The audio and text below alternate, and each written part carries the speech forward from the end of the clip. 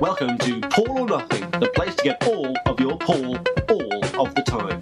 Join me, your host Sam Wiles, as we discover the history, the music, and the man behind it all, Paul McCartney. To get in contact with the show, email us at paulmccartneypod@gmail.com. Welcome to Hello. Greetings, welcome one and all to another episode of Paul or Nothing. It's wide screen podcasting and the place to get all of your Paul all of the time. Of course, I am your host Sam Wiles. Thank you all for downloading the show and I hope you're all good, well and safe. Today we're going to be doing one of our formats that we haven't done in absolutely ages here, which will be a nice change of pace for all, don't you think? That being said, we're going to go back through the vaults of the Paul or Nothing blog, aka paulmccartneypod.wordpress.com, and the article in particular that inspired this little session today was my review of every single Paul McCartney album cover. It was, admittedly, a very fun article to write, and it was an episode I always knew we were going to eventually transpose over to the podcast, because my God, does Mac have a lot of album covers. But that's not all, folks. This easily could have been a regular old solo episode, but since everyone's got an opinion on McCartney's artwork, it was always going to be one of those shows that begged at least another voice. However, we don't just have one guest or one voice today, folks. We have three, making this the podcast's first four-way conversation. Yes, you've all read the title correctly. I will indeed be speaking with Talia, Phoebe and Diana from the Another Kind of Mind podcast. I'm sure you are all already aware of Another Kind of Mind, but if not, let me just say, it's one of the most exciting, interesting and revelatory Beatles podcasts out there on the market right now. Many Beatles shows try and give you new information or they try and fill in the gaps, whereas Another Kind of Mind are able to take stuff you may already know and make you recontextualise it and make you think about it in a completely new and different way. It's awesome. I've mentioned them on the show before many a time. I'm a big old fan. As you can tell, go check out their show. Links down below. Now, normally, as you know, I wait till the housekeeping to bring up my guest, even though their names are always in the title, but there is a bit more context to this here. Originally, the conversation you were about to hear was going to be a single long recording, and maybe after a shortish introductory interview, we would begin briskly working our way through the Paul McCartney album covers. But as you will see by the end of this episode, it's incredibly difficult for us four to discuss the album artwork and then not discuss the albums themselves and other topics that spring forth. You know my digressional tendencies, folks, and my three guests certainly did not help that. So instead, this is going to be the first of an informal, intermittent side series. At the time of this recording, I and the AKOM gang have already recorded the second part of this conversation with a third part already on the way. So yeah, folks, you've got such a treat coming your way. Something I'm also a little too aware on my podcast as the host is my nature to talk over guests and maybe dominate conversations here and there. And I know the best interviewer is someone who just sits there and listens.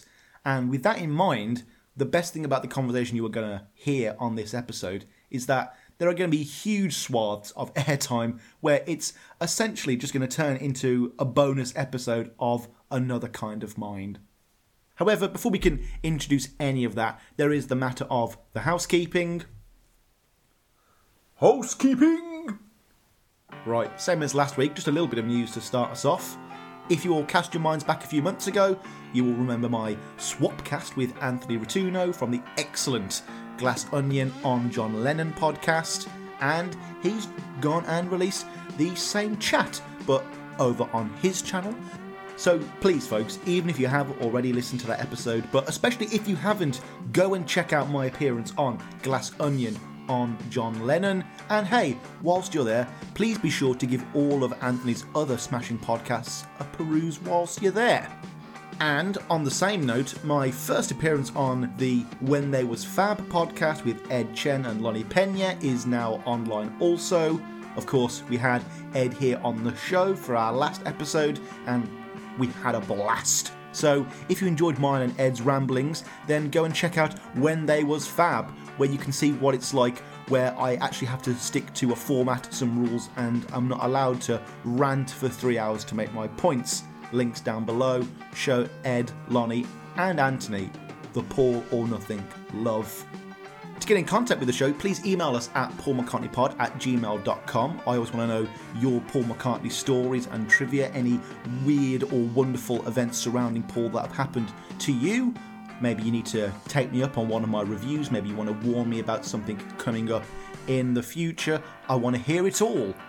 And we do indeed have one quick email to read out today. That's from one of our regular contributors, David Jackson. And this is concerning the aforementioned music videos episode I did with Ed concerning all of McCartney's early 80s stuff. David says, "Hi Sam, mixed feeling about Paul's videos from this time. On the positive side, I was one of the lucky fan club members who attended the video shoot of the Take It Away music video, which, through a long and protracted day, did mean I spent some time within a few metres of Paul, George Martin, Ringo and Linda, as well as John Hurt, Steve Gadd and Eric Stewart. I even managed to get Paul and George Martin's autographs by leaving my address, and a few days afterwards a postcard arrived bearing their autographs upon it. It is now one of my most treasured Beatles items." I'd love to find out what your most treasured Beatle item is, David, if that's only one of them. Sadly, no Ringo or Linda autographs were enclosed, which probably accounts, in Linda's case, on her lovely modesty, as she didn't see herself as a star. And with Ringo, it was probably the sad decision that he may have seen himself being above signing fans' autographs. He may also have been too embarrassed by his hair perm and was possibly pissed. I must admit, I like the Tug of War video that you dismayed as a purely performance video. My gripe is with the Ebony and Ivory song video and the Say Say Say video, which made Paul to be a laughingstock through my university days in the early 80s. It was at a time when British music was edgy and the new wave was popular, and yet here was one of the Beatles becoming a showbiz Danny LaRue type cabaret entertainer. It's a wonder he didn't appear on The Good Old Days. Though thankfully Paul did soon discover, post Flowers in the Dirt, that he is indeed a musician. On the topic of the Give My Regards to Broad Street film, apart from the great No More Lonely Nights song, it fits into that laughable 80s period. However though, I was still lucky enough to attend the film's premiere in Liverpool, so again I was in the presence of Paul and Linda, which more than made up for the terrible film. Loving the podcast, Sam. Regards, David Jackson. And thank you so much for that, David. It's always nice to have your correspondence in as usual. I cannot believe that not only does everyone who listens to this podcast seem to have a Butcher cover Beatle album and a Paul McCartney autograph, but I feel like everyone who listens to this show also has been in a Paul McCartney music video, met Paul 10 times and had a veggie sandwich with Linda. I really do feel like I'm missing out being born in 1992. But yeah, it's always nice to have some first-hand eyewitness accounts of the so-called Paul McCartney uncool phase. Though, I guess there's a certain, not stubbornness, but resilience that comes with being a Paul McCartney fan, where you do stick with him through thick and thin. So yeah, thanks again for the email, David. If you want to be like David, please drop in an email at paulmccartneypod@gmail.com. Follow us on our Twitter as well for day-to-day updates. That's at McCartneyPod. Follow us on our blog. The blog is indeed back. Check out paulmccartneypod.wordpress.com. Find us on Facebook and YouTube simply by typing in Paul McCartney Podcast or Paul or Nothing. And if you want to help out the show right here, right now, then please consider leaving us a 5-star review on whatever platform you are listening to this show on. It always helps us out in the algorithms and gives us the exposure we need. And hey, it's free, so if you have a spare 10 seconds, I'd really appreciate that. If you have a spare few dollars, then please consider checking out our Patreon page. Patreon is a service that allows you, the public, to support independent content creators, hacks, frauds and confidence tricksters like me through a donation of a couple of dollars a month. If you like the show, if you like what I've been doing, you know, this is all ad-free. I do this whilst I'm full-time at work as well. And if you want to see the show grow, if you want to see us have new equipment, new guests, do different types of things, then please consider joining our list of loyal patrons. So, as always, huge shout out to our patrons today, folks. So, massive thank yous to Stephanie Miller, Louis Dinalado, Stuart Cook, Cheryl McCoy, Katrina S., Sam Hode, Anastasia P., Robert Carabelli, and the old guard, the OGs, Tony Vosol, Warren Butson, and my main man, Matt Phillips, who even just recorded an episode where we reviewed Live and Let Die together. So yeah, thank you to everyone who supports this show. I cannot believe people out there throw money at me down the internet every month. It is always appreciated, and you guys are the lifeblood of the show. You get me up every morning, so thank you for that. And now that we have all of that out of the way, I think it's high time that I brought out my guest, or guests, should I say, because I cannot possibly tackle all of these album covers by myself.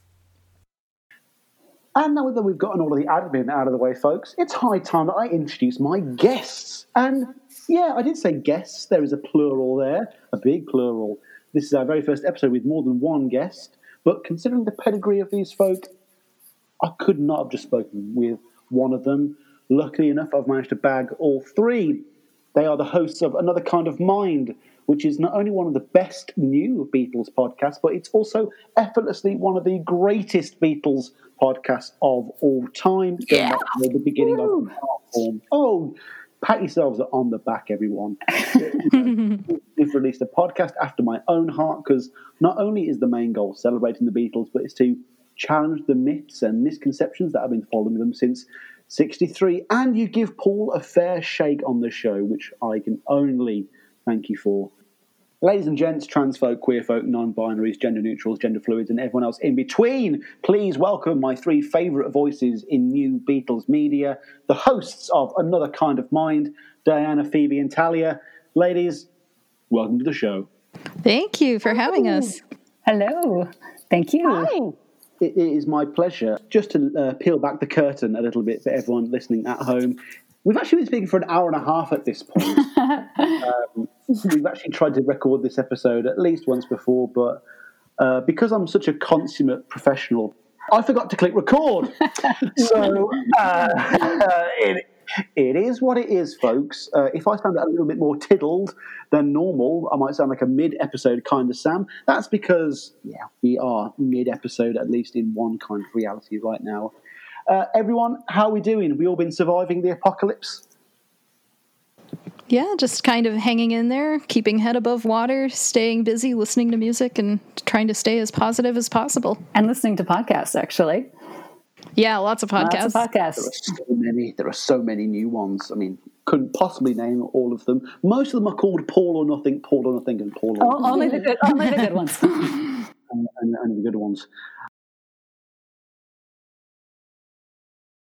So, right off the bat, everyone, I want to take advantage of the fact that I've finally got some women on the podcast. Like I say, you know, it's one big sausage fest here in the Beatle community. And I want to tackle some of the more important questions that only the other gender could ever do any justice. Great. I'll break this next part down into three segments. Who was the cutest Beatle? Who was the most handsome Beatle? And who was the sexiest Beatle? So then we've got an odd man out. Seriously. and nothing. Who was Ringo? Yeah. And then who would you kill? Wait, are we doing Fuck, Marry, Kill now? Fuck, marry, kill the Beatles. Yes, let's do this. Fuck, marry, kill the Beatles. No, we shouldn't do that because two of them are dead. Yeah, we shouldn't, because then we got to kill somebody. See, I'm quite kinky. I want to fuck, marry, and kill the same one in a very specific order. Ooh, oh no! There we go. Well, who would that be? Right, man. You can't leave that dangling. No, it's got to be John. I know it was John. Yes. Like, I want John to treat me bad. I just do. Oh boy! Wow. I want to have a lost weekend with him, and then write. You know that's a year and a half, right? Oh yeah. But, look. All I'm saying is, I want to be in the bar when John punches a waiter. You know, that's the kind of relationship I am after with. So you want to be Harry? Yeah, basically, and like every other Rolling Stone writer. I'm one lucrative book deal away, you know. Okay.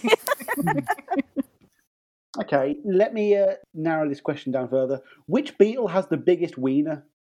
Ringo. Ringo. Yeah, I think we do know that it's Ringo. Is this in Tune In? It will be in the future It episode, would yes. never, ever, ever be in Tune In unless it was John. That is true. That is true. Whether it is or isn't, it's going to be John. Now, the only one we have actual footage of that I'm aware of is John, right? So it's hard to know, but our guess is Ringo. I mean, if it was a more sensitive video for other men in the world, it would be a flagging erection video. But, John was John. He probably had access to all sorts of stimuli. Is it big, Paul? Are you proud of me now? I'm sure these things. Didn't he show a sex tape at Apple? He played a did. sex tape, yes. An audio. I don't love any of my friends that much. No, I don't think anybody loved him that much either, actually. Yeah, I don't think anybody needed to hear that. John, are you Jesus or are you a porn star? Which is it? Come on. What are you talking about? Jesus was a total smoke show.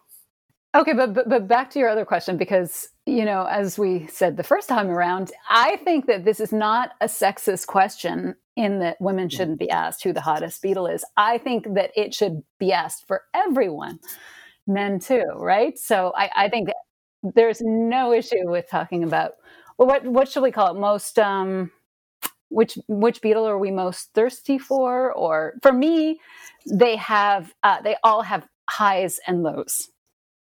Yeah. I guess being a man myself, there could be an attraction to another man, but it doesn't necessarily have to be consciously sexual or kind of romantic. But there could definitely be an underlying. Sure. Well, the same way that if you're attracted to women, some women you find more visually exciting, and some you just want to plow. I mean, there's a difference, I feel that way about the Beatles too. Like, first of all, I think they're all attractive, good-looking guys. I think we all can all agree handsome. on that. They're all handsome. They're all really good. But for example, if you're just talking about like who I would rank as the handsomest, it could possibly be George in like the Beatlemania days. Like, it's just his features are just cut from stone. Like, he just has a hell of a face. But I'm not sexually attracted to him. Because that's just me personally, because I'm not into that twink look. I'm not being insulting. It's just I just don't like that spindly kind of. So some people are really into that, like bony and hairless. Harrison looked best in the early 70s, living in the material world. Harrison, that's definitely more me. For sure. No, mine would be a few years before that. The man bun Harrison, looking all arrogant and, I don't know, suave. That's a good look. That's better than the big hair. That starts in 69, right? Yeah, that's around 69. Yeah, he's got there's this photo of him with the shades, walking with flowers, and the man bun, and that's pretty. That's to me. That's top Harrison. After that comes Help Harrison. Yeah, looks pretty sweet. Okay, big question. Paul McCartney's "Let It Be" beard. How do we feel? Oh God. Oh yes. Yeah, 100%. McBeardy. Yeah. We're total thumbs up. Yeah. I mean, Paul's pretty much hot all the time, sort of across the board. Yeah. Yeah. Yeah, Paul. And we kind of like. I mean, I personally have a mad crush on him with mustaches. For some odd reason, he's the only man in the world that I love with a mustache. But, he can work a mustache. He can work a mustache. He looks arrogant and, I don't know, vaguely 18th century or something. I don't know. He just looks very cool. Yes. And I love how you guys flagged the triumphant victory mustache as like something that he dons when he's going through some, completely fertile creative periods. It's like a reckless genius look. Yeah, it's eccentric, especially the late 70s one. But the one in Pepper, I mean, when he's got that huge head of hair and mustache, it's a good look. Yeah, definitely. But to answer your original question, Sam, I don't find any of the Beatles cute. I think they're all pretty much assholes. Yeah. If you take personality into account, they can all be dicks, but they are sexy. I think that Ringo personally borders on cute and sexy in early 60s. Like, you know, he's got a prettiness to him that has gone undiscussed, I think. Yeah, unnoticed. Well, Ringo's also pretty fucking hot though, and like Hamburg Ringo, forget about it. Like in Hamburg, I think that's when I find the Beatles sort of maybe the cutest because they still look like little boys. Boys, yeah. Not to sound gross, but seriously, but cute is kind of like how you describe like a teenager or something. Like they're the three of them still look soft to me in Hamburg, but which is why Paul hated the word cute, and you can understand why. I mean, he's like, right. I'm like one of the biggest rock stars in the world. Stop calling me cute, please. Well, like, I mean, in terms of Ringo, he was the oldest member of the band. He was the one that they were all modelling themselves after at a very early point. Yeah. You know, like they were all drinking beer. Ringo has rum and coke. They're all suddenly having rum and coke. They're all acting a bit like the slightly mature Ringo. So I guess he wasn't as concerned with being as he's sexy too, in the same ways as the other guys are. But a Hamburg Ringo looks. Yes, like I think they often refer, like Paul refers to him as like he was a grown up, you know. Yeah, but I think it's not, he had a car. I think it's not just like the car and the facial hair. I also think he has a worldliness about him, in like a wisdom. Well, yeah, which he always had. You know, I think that no matter what, Ringo always had this maturity. Right. Not for nothing, but he like basically lived in a sanitarium, right? Right. That makes someone grow up. Yeah. It's hard. Yeah. You know, he's probably the hardest of all of them. He almost died several times. That's what I'm saying. Like he's not like a soft. I mean, he's sentimental and all that sort of stuff, but he's the hardest of all four of them at that point. Can we just give a shout out to Ringo's school friends who came and read him his schoolwork while he was ill in hospital? Like, those are possibly some of the coolest people of all time that go uncredited in the Beatles story, because, you know, I just find stuff like that incredibly cute. Yes, that is sweet. That is cute. His story is amazing. You want to talk about, like, you know, people talk about Ringo like, oh, he's so lucky, like, because he got in the Beatles and he's lucky, like, sort of implying that he didn't earn it or something. Mm-hmm. But, like, yeah, you know, he's lucky in the way that, like, I think he genuinely appreciates that, like, he's had multiple brushes with death. And he's still looking amazing. That's the amazing thing, is Ringo looks incredible. He looks so healthy. The broccoli's working. Look like a man in his 80s. It's mental. Like, it's pretty much him, Helen Mirren, and Halle Berry, but they're just ageless. Yeah. Yeah. Well, and I mean, like, a lot of that is attitude. And broccoli, apparently. John is always gorgeous. I mean, I personally love, John looks beautiful in, I think, like 64. I agree, actually. He looks like he thinks he's good looking. Oh yeah, John knows he's hot for sure. Like, you know what? And there are accounts of that, you know, John likes to look good. But for sure. My personal favorite period is for John is 67, because I love the eccentricity of his little mustache as opposed to Paul's, which was debonair. You know, his was just eccentric, and I love that John. That's adorable. Like not taking himself too seriously, is like cool with being a weirdo. And then he shaves it for All You Need Is Love, and he looks spectacular there. Like, just, I think, the most beautiful. Another one I want to give a quick shout out: 68 Mutton Chop Lennon at the end of the Yellow Submarine. Werewolf John, yes. Werewolf John, yeah. Where did that go? It existed for about a month, and then it went. It was just gone. It didn't. Yeah. It didn't look great. Yeah, it all grew out in India. Yeah. Yeah, I think he was sporting that look when they went to India, and then it turned into a massive beard, and then he cut it off when he got home. I'm not into mutton chops. I mean, that's just me. Paul's I am. Paul in India. Yeah, I do like those too, actually. There's a charm about them. They are cute. They are very cute in India. All the photos of India are fucking great, though. Yeah, they all look really good, actually. And George looks really good there, too.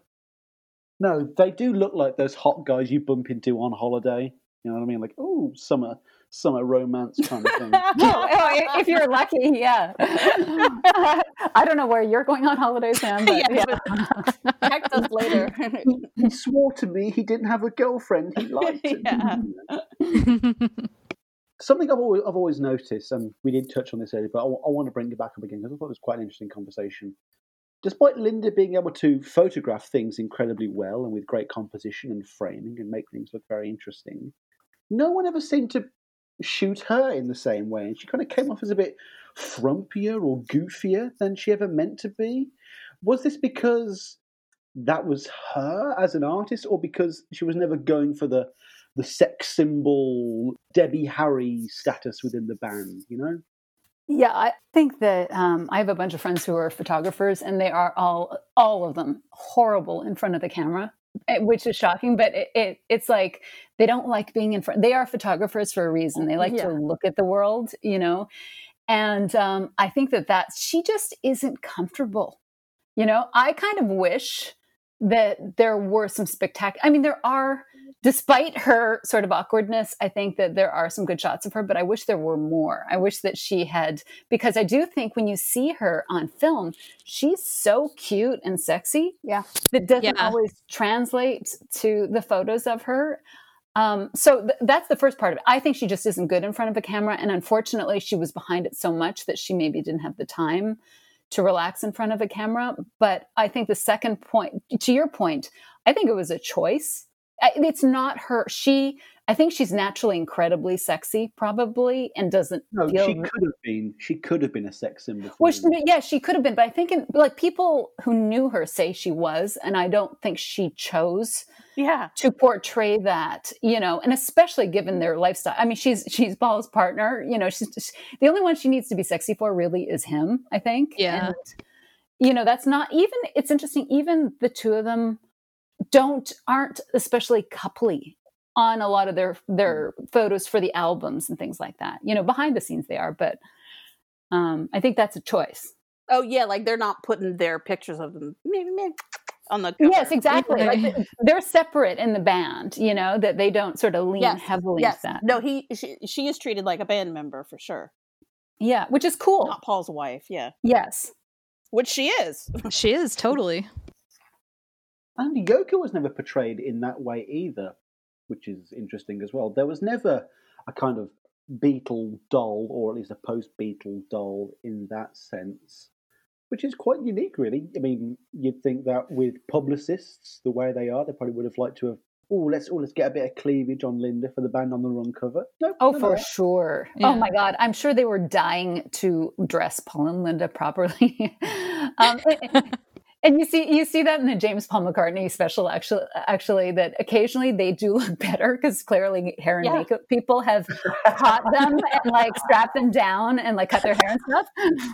When Linda's photographing Paul, they are so primed for that setup. You're right, yeah. It's very funny. Oh, when Linda's in the sexy secretary look or whatever. Oh yeah, that's great. Oh, that's so hot. I wish they did that. Not necessarily they could have switched roles even, but they look good there. Yeah, me fancying Linda is definitely going to be a theme of this episode. If I'm honest, I've mentioned it several times. What do you think, Sam? Oh, I mean, she's the hottest Beatle wife for you. Yeah, 100% easily. I mean, when I saw Give My Regards to Broad Street and I saw Barbara back for the first time, I was like, whatever. Oh God, I think she's hot stuff. She's gorgeous. Yeah, she's like hot in that 80s way, if you know what I mean. Girl, she's just straight hot. Barbara and she's beautiful still. Didn't do nothing for me. I'm like, wow. What about Maureen? Maureen and Barbara to me Maureen is like the most crushable. To me, like. I mean, the fact that goes, thanks, Mole, it's impossible not to be in love with her just from those two words alone, you know. And she's gorgeous, and she's got the best fashion sense. To me, like, she's just the most attractive to me. Yeah, I don't have that same, I like Maureen. I don't have that same draw to her stylistically, fashion-wise. I think Patty in the 60s was unbelievable. Like, bar none, Patty was crazy in terms of style and how good she looked. And I don't love personally her, 70s and beyond looks as much, but she was unbelievable then. to me. Fashion Mo's like late 60s, early 70s look for Mo was my favorite period for Marine. Yeah. Like where she wore the tight jeans a lot and the eyeliner and she had the dark hair with the bangs. Yes. Like, yeah, that's my favorite Mo period. Yeah, that one doesn't do much for me, but I know that taste. Yeah, absolutely. And I know that we all find Yoko stylish. You know, she's her style game is pretty on point. Yeah, I think she understands creating an image. You know, like she's both stylish, but I think she understands too, you know, how to pair with John. Modern.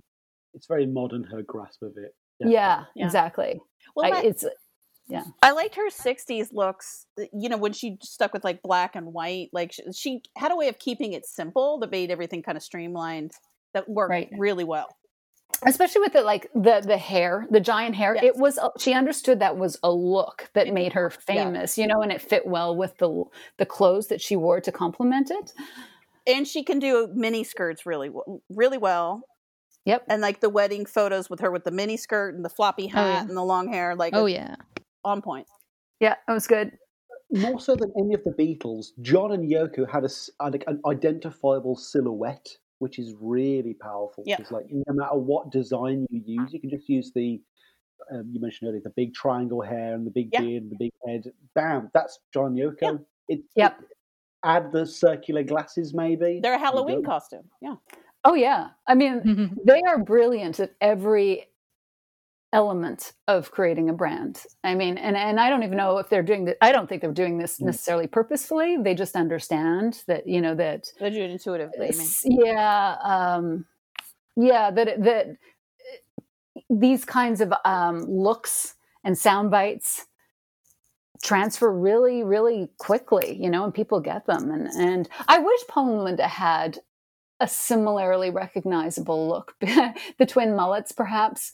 But they don't, you know, there's not quite such an iconic image of them. No, but one thing I do like about them is that they are always in sync, and I find that very charming about them. Like throughout their entire marriage together, they're always on the same page, and I don't think it's forced at all. I think it's just a byproduct of them living together and being married and being together all the time.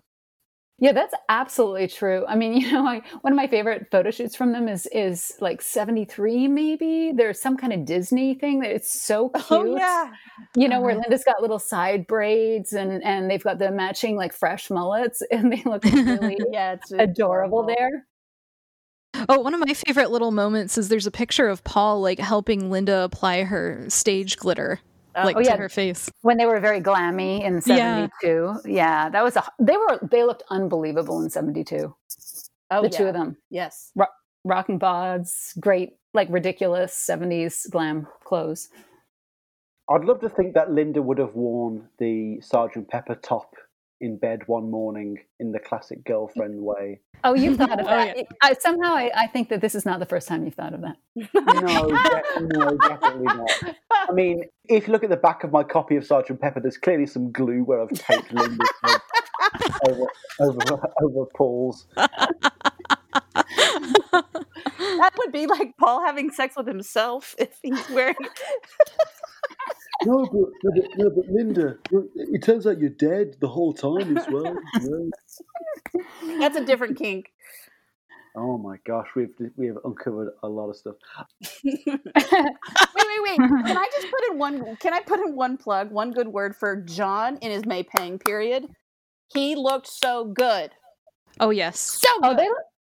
They looked hot together too, actually. Maybe because he was actually sexual at that point in his life. I'm just throwing it out there.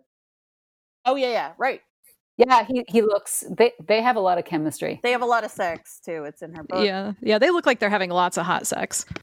Seriously, they do. Hot sex is a lot funnier than having sex. I don't know. May is hot as shit too. She is. Yeah. Oh yes. She's adorable, and her fashion's on point too, actually. And I love her gorgeous hair. Yeah, I don't know about those gigantic glasses. Oh, I love them. I love May's. You know what? I'm always thinking about the different eras of all these people, but like Mae in the 70s looked fantastic. I love those giant glasses. Like it is kind of anti-sex symbol too. Like she was super sexy, but then she had those giants, you know, kind of offset it. Yeah, she had a great, like, sort of languid kind of mojo too, where she's just like, I'm here. And I'm draped over John. Exactly. And, my hair is just all over the place, but it looks good. Like her hair always looked good. Yeah, it's a lot better than Linda during the Rock Show movie, where she's in this awkward black dress with weird black feathers on the shoulder pads, and she's jumping around awkwardly. It's possibly her worst look in the entire canon, sadly. Yeah, I'm not a fan of that either. I'm really not. That costume wasn't good. Yeah, I'm pretty sure she loved it though. Yeah, I mean, she looks like she's having fun. But, I mean, is it as iconic as her waving that fan in the Goodnight Tonight music video? No, it is not. That may only be iconic for you, Sam. Oh, my gosh. I don't know about you, Sam, if this is what, you know, floats your boat. But I love barefoot Linda in, like, sundresses, like that era. Is that... Oh, we're going to talk about wildlife shortly. Don't you worry. Don't you worry. You know. Speaking of albums, we're gonna move on to slightly more pressing topics because I don't want to keep you forever. You know what? Let's just get into some headier stuff though, because there was a lot of questions that I did want to ask you because your podcast is so illuminating and it does questions like so many shows don't question things or raise questions in the way that you guys do, and it's so fascinating for me. I mean, one of the tent poles of this is the fact that you give Paul McCartney such a fair shake overall. I mean, have you three always felt that Paul was unfairly represented, or was that something you discovered in developing the show? Well, I can jump in. I certainly always, from the time that I dug into the Beatles at 12 or 13 and started reading books, you know, at that period, it was always interesting to me that I'd always think, but there's a different story here too. And I never read it. You know, it was like just the same story repeated. And it was shocking to me that it was like we only ever were allowed to see things one way through one point of view. And it seemed really obvious that there was different ways to tell the story. So yeah, there's always been a dissonance for me between the Paul that we know in culture. And I understand the fact that we only see part of an artist, but we also see his or have experienced his art. And there was a total dissonance between how he was portrayed and then what we knew of him.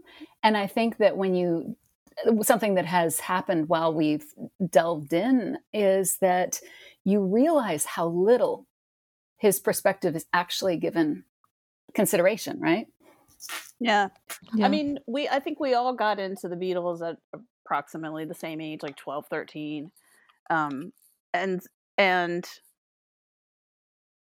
we definitely have not just come to reassess Paul as we were making a podcast. Like it's like the reason we got together and made the podcast is because we've had these views for forever. I mean, it's you know, I would say like maybe the first 2 years of my Beatles fandom as a child, I kind of just took everything at face value.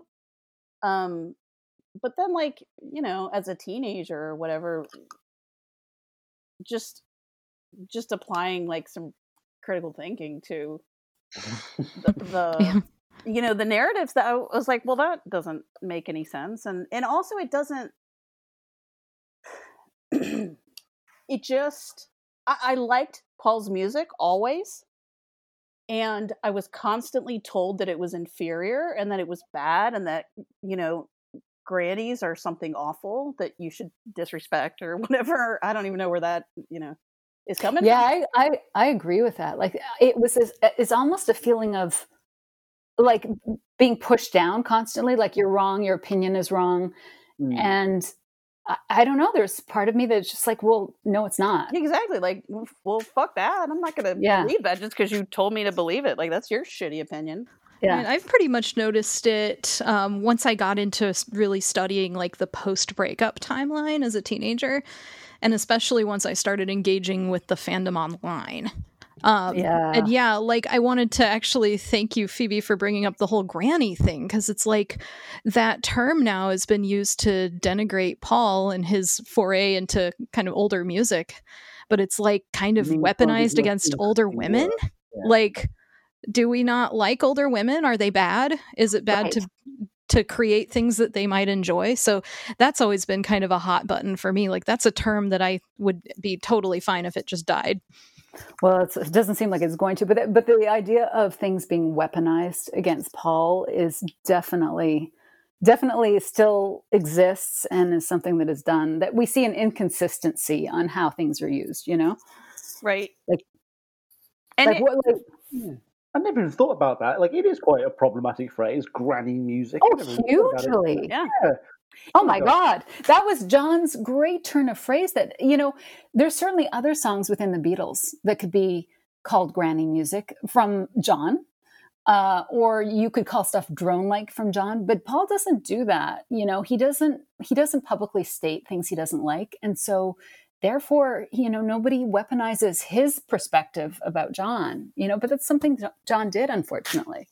I mean, Crippled Inside or Oh Yoko, these are very gushy, silly love songs, and yet he doesn't get. Oh no, it's just it's John's raw passion. 90% of what John writes are love songs. What are we talking about? Like, what people talk about him like he's, I don't know, like he's. The Beatles don't do waltzes unless I'm writing Baby in Black. Exactly. It's ridiculous, and I don't know. Or I Dig a Pony. Yeah. Norwegian Wood. I mean, they write rock music, and from my perspective, again, I think it's also important for us because we're younger. Not like we're 18 years old, but I mean, because we're not part of that baby boomer generation. We just don't have a lot of that baggage of like, you know, like I was thinking about disco the other day, and you know, disco's amazing. There's no reason why it was hated on so much in the 70s by the Rolling Stone type dudes, except, you know, racism, homophobia, and misogyny. Like, that's literally it. Yeah. Oh, the amount of times I've tried to get my friends to watch Saturday Night Fever and just sit down and watch it and love it. It's like, guys, no, seriously, this is up there with like Singing in the Rain and Citizen Kane. This is one of the best things ever made. Come on. Yeah. But Night on Disco Mountain, get out of here. But disco music is awesome, and it wasn't until, you know, it's like when fucking, you know, white college boys started doing it, then in the 90s, it's like, now it's trance. You know, it's like, right. Yeah. Right. There's an article that we circulated that talks about mentrification, which is when men appropriate something that it all of a sudden, and Beatles falls under this. But it's like, you know, again, to the trance, it's like trance is intellectual, so-called, it's like smart disco, basically, but it's not as good. Yeah. You know what I mean? Well, I happen to love trance too, but I do too. It might be as good, but it's not superior. Is my point? Like, there's no right. That's the thing, though, is anything that is the target. If the target is women, traditionally, it's shit on. Yeah, it's shit on, right? Because obviously we can't have, you know, our taste is not as sophisticated. Which is kind of something that I feel like in the jean jackets that we spoke of, that's kind of the attitude, like, let us tell you what's cool, you know? What I don't like about that rock music critic culture is that they kind of came along and made it no longer okay to just enjoy things as well. Right. Yeah. Right. Like, you can't just enjoy stuff. That's not okay. We have to dictate to you what's good and bad. Now, I'm very sorry to interrupt and mansplain this moment. I was listening to the Word podcast recently, these two old rock critics. They are definitely jeans jackets blokes, right? And they were talking about how they noticed from their own experience, women liking music is about genuinely enjoying the craft and the final output. Whereas men will typically, before they declare whether they like something or not, will see if other men in their social circle like the same thing before they declare their own love for something. And That's it's a interesting. competition thing. It's I know this bit of trivia about long that you don't know. I am now superior. Yeah. It's competitive in that way. It really is. Well, men do love trivia. I mean, that does seem that to is be the male thing. Yeah. that it is. But that's actually an interesting insight. But actually, that makes women's enjoyment more pure. Like they're positioning us as being a little bit more honest. I don't know if they're, if this is a sociological thing or not. It does sound like it, but I don't know that that's gendered so much. But I know just speaking from my own perspective, like as an artist, like I judge everything on just what the art is doing. It would never occur to me to give a shit about somebody else's assessment. Like if you have something interesting to point out, then I would be interested in that, but like, if you're like, it's bad, I'm like, okay, well, you don't like it. I will now form my opinion. Mm-hmm. Well, I don't know how any of it is fair, because it's been pretty well documented that at the start of their careers, the Beatles were seen as a band whose fandom was represented mostly by young girls. So when did the shift change? Was it when all the young men that were in the minority grew up and stayed with the band? Or was it a second wave thing that kind of made it this middle-aged white man fandom? No, it's just that men own that space. They own that discourse. So women were never a part of it. They even though it was made on the backs, like their popularity was created on the backs of women, that's irrelevant because the men dominate the discourse, and they're not about to let anybody into that. Right. Well, and I think there was a lot of male fans right from the start too, even though there was a huge female fan base. There's lots of footage of men screaming as well. So that, certainly there were a lot of men, but the traditional rock and roll magazines as we know it today, or as we knew it in the 80s and 90s, I think that started mid-60s. But you look at who was writing the articles about them. It was mostly men, and then I guess there were some fanzines, and so there was kind of like this male reporter, some fanzines, and then the early versions of Crawdaddy or whatever started in '66. But that's a ghetto. I mean, that's what I'm saying. It's like the women are forced to write for teen magazines, right? Yes, to children. Yeah, right. And the Beatles actually commented on that. They said that they found when they talked to women. That's true. They said when they talked to women, women asked intelligent questions about the music. And then they were spoken to in magazines like, who's cute, who's dating who, Not that that's not part of the discussion. No, but it's true. Yeah. But he also said that sometimes, John and Paul, I think, commented on it, sometimes the journalism in like the fan magazines is actually better than the ones in the more reputable magazines. Right. Well, like how much of an impact does the male-centric language of the Beatles and its lyrics have on its audience? It's I love her, she loves you.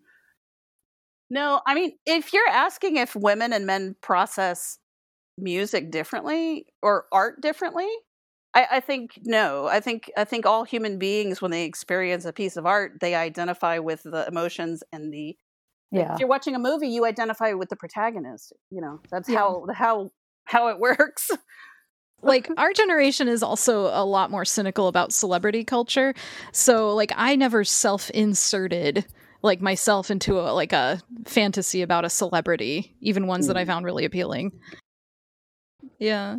Well, and I also I think the Beatles fandom has always been really diverse. I think that was a lot of early marketing stuff and the reaction of the media. They were like, well, there are a lot of women here screaming, so it must all be screaming girls. But yeah, there's plenty of footage of guys in the audience screaming their heads off too. Like they invented like a stadium concert where you scream.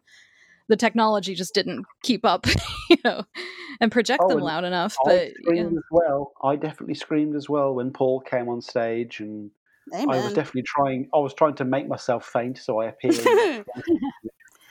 Where do they take those girls? That's what I want to know. I understand Beatlemania. I mean, there.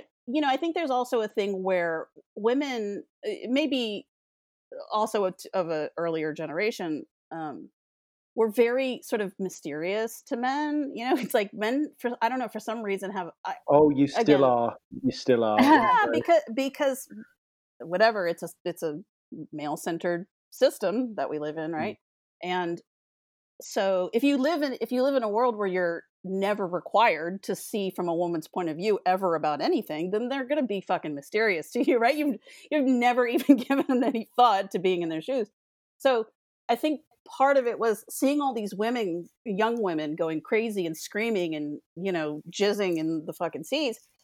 Men were like perplexed. They were like, what is Beatlemania? Like, how many fucking think pieces were there about like, what is Beatlemania? It's like, dude, what are you confused women of about? Sexuality.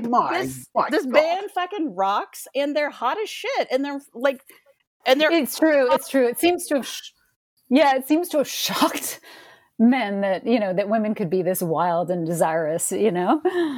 It's like, look at the Beatles. It's pretty simple. It's pretty obvious. Yeah. The Beatles don't particularly do it for me, but I would be a liar if I said that if Tom Hardy or Idris Elba came round to my house and said, right, Sam, you're coming back with me, that I would not agree immediately. Right, but if like 4 hot women made the greatest music you've ever heard that was innovative, that like seemed to come from another planet, and then they went on stage in like tight clothes and they fucking sang into each other's faces, like guys would fucking spooge. And no one would be wondering like, oh, I wonder why they have this effect on men. Yeah. Right. It would be like they're hot women. They're incredibly, and they're at the top of their game, and they're amazing, and the music is hot. Well, I think that gets missed a lot, is that women understand music too. And a lot of young girls like music. And so they're always thinking of like either screaming girls or groupies, you know, and they're not thinking about the fact that women actually process music and enjoy it. And there are actually women who are trained in music and appreciate what they're doing.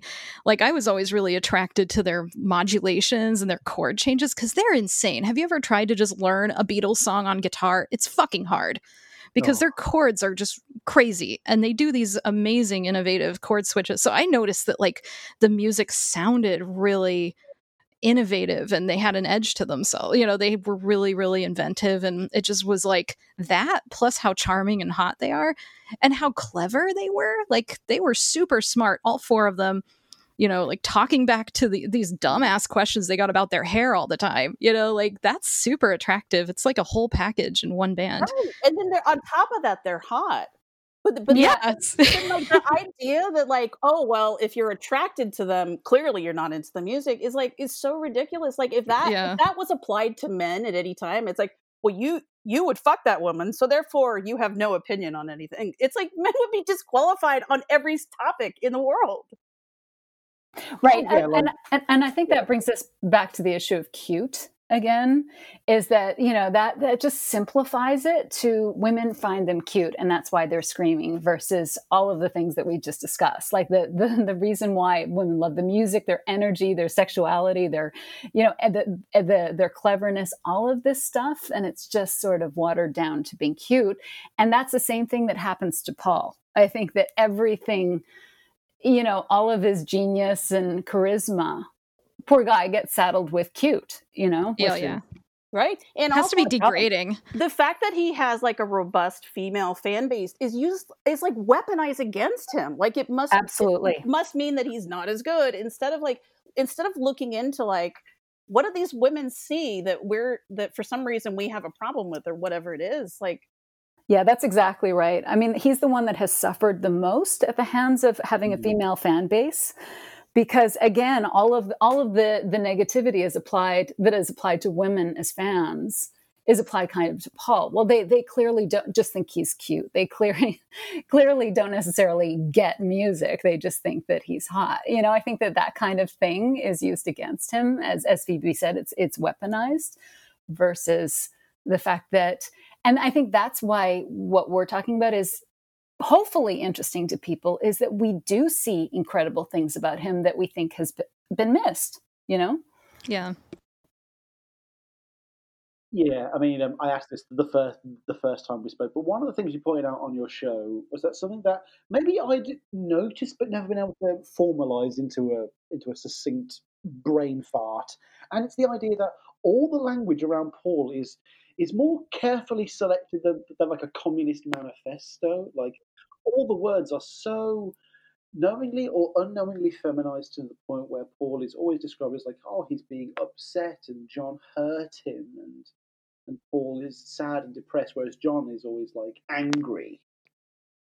John is domineering, whereas Paul is manipulative.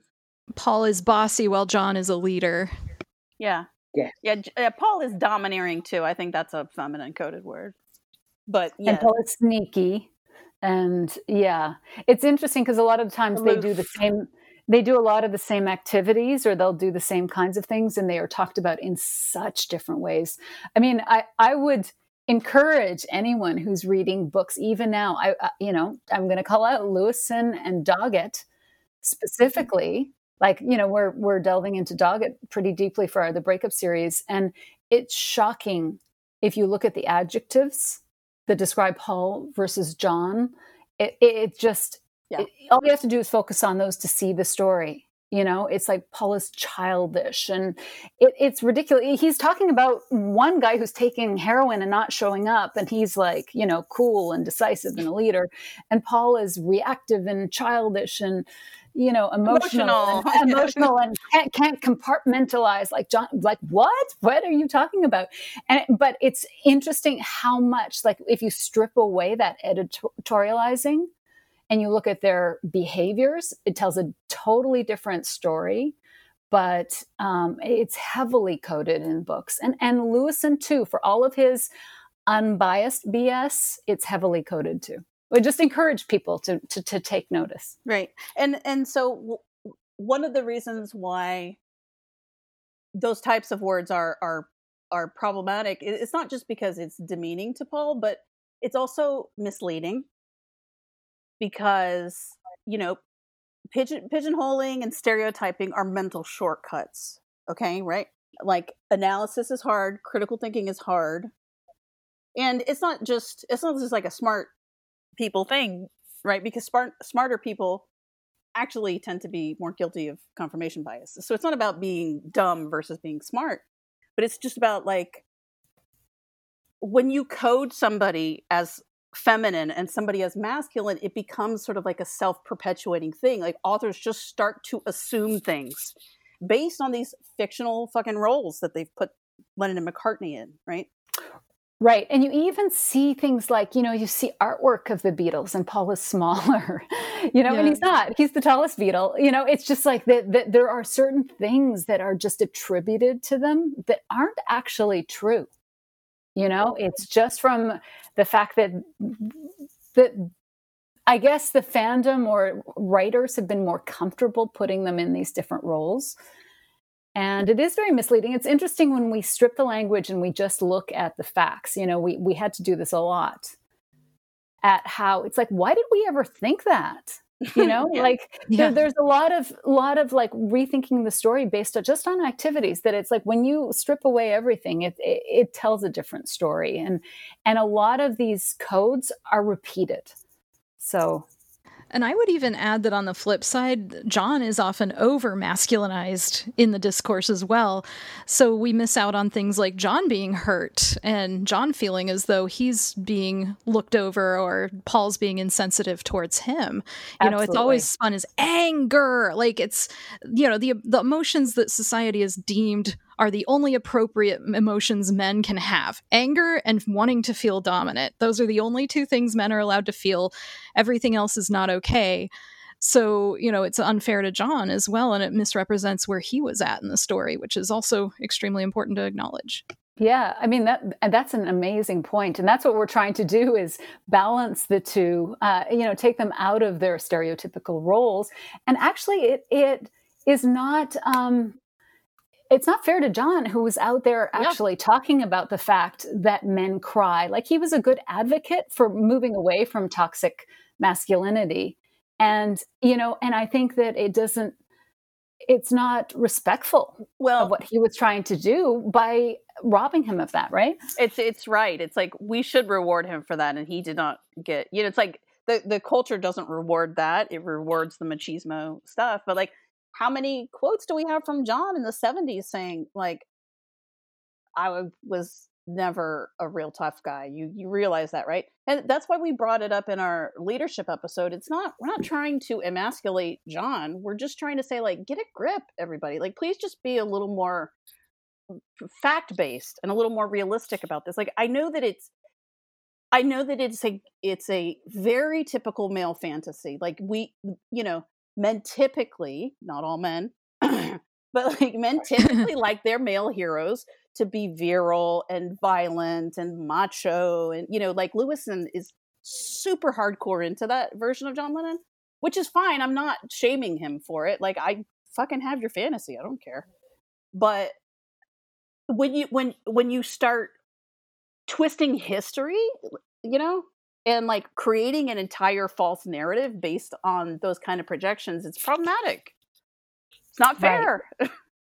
Right. I mean, and look it up. There's video of John saying men cry, and he's really advocating for allowing men to have emotions and to not put men into these boxes. And I feel like a lot of writers try and put him back into that box, Doggett being one of them. Yeah, and like John himself even goes back in, I think it's 1980, and says, actually, I really was not a tough guy. That was all a protective front that I put up when I was a young man, out of fear, like fear of being soft and showing my feminine side. He's like, no, I wanted to be Oscar Wilde with the Velvet. Yeah. Right. Yes, I'm afraid of getting my ass kicked. Yeah. He deserves points for saying that.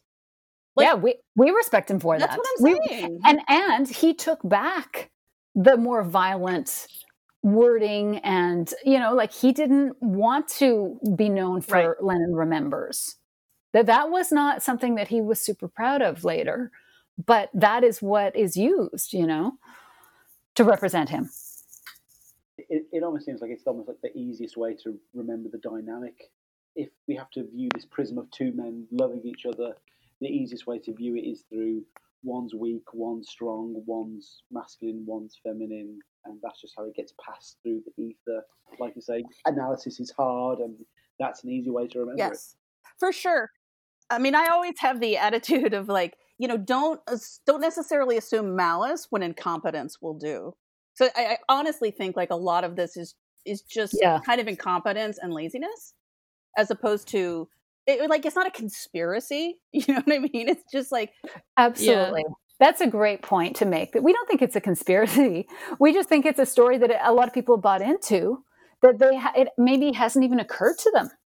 Which is why it's good to have people, from diverse backgrounds looking at the dynamics and maybe seeing something new, because it's not obvious to us that this was the only way to tell the story. That's right. And like Talia said, you need peer review. And there, it just doesn't exist in like Beatledom or whatever. It's an echo chamber, and like you need some outside criticism or you're not going to get any better. And it's like we should be way past that. It's like it's so overdue. Yeah. Basically, the whole reason we wanted to do this podcast was to bring some diverse thought into the fandom, and we hope that others follow suit. We really do. Since we're going to talk about Paul and everything he did after the Beatles, I guess I should ask an important baseline question, and I'll go one by one. Phoebe, what is your favourite Beatles album cover and why? That's a great question, Sam, that I haven't really put too much thought into. I like Rubber Soul and Revolver and Sgt. Pepper. Those are probably the top ones. Mid-60s. Yeah, all three of those are super interesting and iconic, and I enjoy looking at them all the time. Talia, same question. Favorite Beatles album cover? Sgt. Pepper. Just because I love the kind of the innovativeness of it. I love how much creativity went into it, and I like how collaborative it was between the guys. And they just look amazing, and it's just kind of a really big eye catcher. It's a shame that saying you like the Sgt. Pepper album cover is about as cool as saying Sgt. Pepper is your favourite Beatles album as well. It's one of those things that's so good that everyone seems to shit on it nowadays. Yeah. Well, Sgt. Pepper is my favorite Beatles album. I can say that. Yeah, same here. I don't think I could go that far, but before I reveal my favourite Beatles album, Diana, I want to hear yours, please. Well, I'm not going to go for this, but I do love the White Album. I actually love the fact that it's blank and that, you can you don't project anything into it. But if I had to choose one, it would be Sgt. Pepper, just because I feel like that's an album. When you engage with Sgt. Pepper, you're like going into a world, I think. And that album to me is kind of like that. You're opening a storybook, and that's what it represents to me. A different world. It's got to be Revolver for me, I'm afraid. Like, I still get lost and find new stuff in that every day. And it's not like Pepper, where it's like, oh, if you go online, there's 10 graphs that show you who's who in this photo. In Revolver, it's still a little bit ambiguous, a little bit mysterious. Oh, who's that guy? Is that Klaus? Is that Paul? Is that John? Who is that? I always wonder if it's symbolic too, that, Paul's turned away, John's looking at Paul, George, you see the actual, did he actually think, are these symbolic? Yeah. Like, is he deliberate? Is he just encoding stuff subconsciously, or is he actually making a statement? Yes. Yeah, that is interesting. I've always noticed that Paul's looking away and John is looking over at him with that little smile on his face. I'm like, what does that mean? Well, I mean, that's pretty symbolic. I just like the way that George looked me in the eye. Yes, Klaus, we know you love George. Actually, I have that Revolver book. It's like a graphic novel that Klaus made about the story of doing that album cover. And he said the eyes come from the fact that he just couldn't get George's eyes right just drawing them, and so he cut them out of a magazine. Wow. And there's like a whole story about how the wind blew into his room that he was working on the collage and the project, and like blew the eyes out the window, and he ran down like the stairwell to the street to get the eyes back. Oh God. Because he was like, I can't just go get another magazine, it's 1965 or 1966, and like, you got that magazine, that's my magazine. Like, you can't go get another one, and you can't print pictures out. Yeah, how goth. The eyes blew out the window. I don't know why he's Werner Herzog in this impression. I want to make a documentary where I see the heart of darkness in the Beatles. I would totally watch that. Yeah. That would be my favorite movie. I want Paul McCartney to be in The Mandalorian season 2. I do too. Right. With all that said, I think it's high time we began our little virtual gallery exhibit, shall we say, of McCartney album artwork. I'm not sure how far we're going to get. This may end up simply being a part one or a first recording. Depends on how many digressions we have from this point onwards as well. I've made an effort not to go too overboard with my notes today, at least by my own standards. But fortunately, I think all of us have brought vinyl albums in front of us here today. So at least we can have the pieces to hand if we begin to flounder. Let's give it the old good college try, everyone? We're going to begin, as you may have guessed, with McCartney's self-titled album from 1970, aka McCartney 1. Handlebars, bicycles for two, broken-hearted Jubilee, parachutes, army blues, sleeping bags for two, sentimental jamboree. Bye, says the sign in the shop window. Why, says the joke in the yard.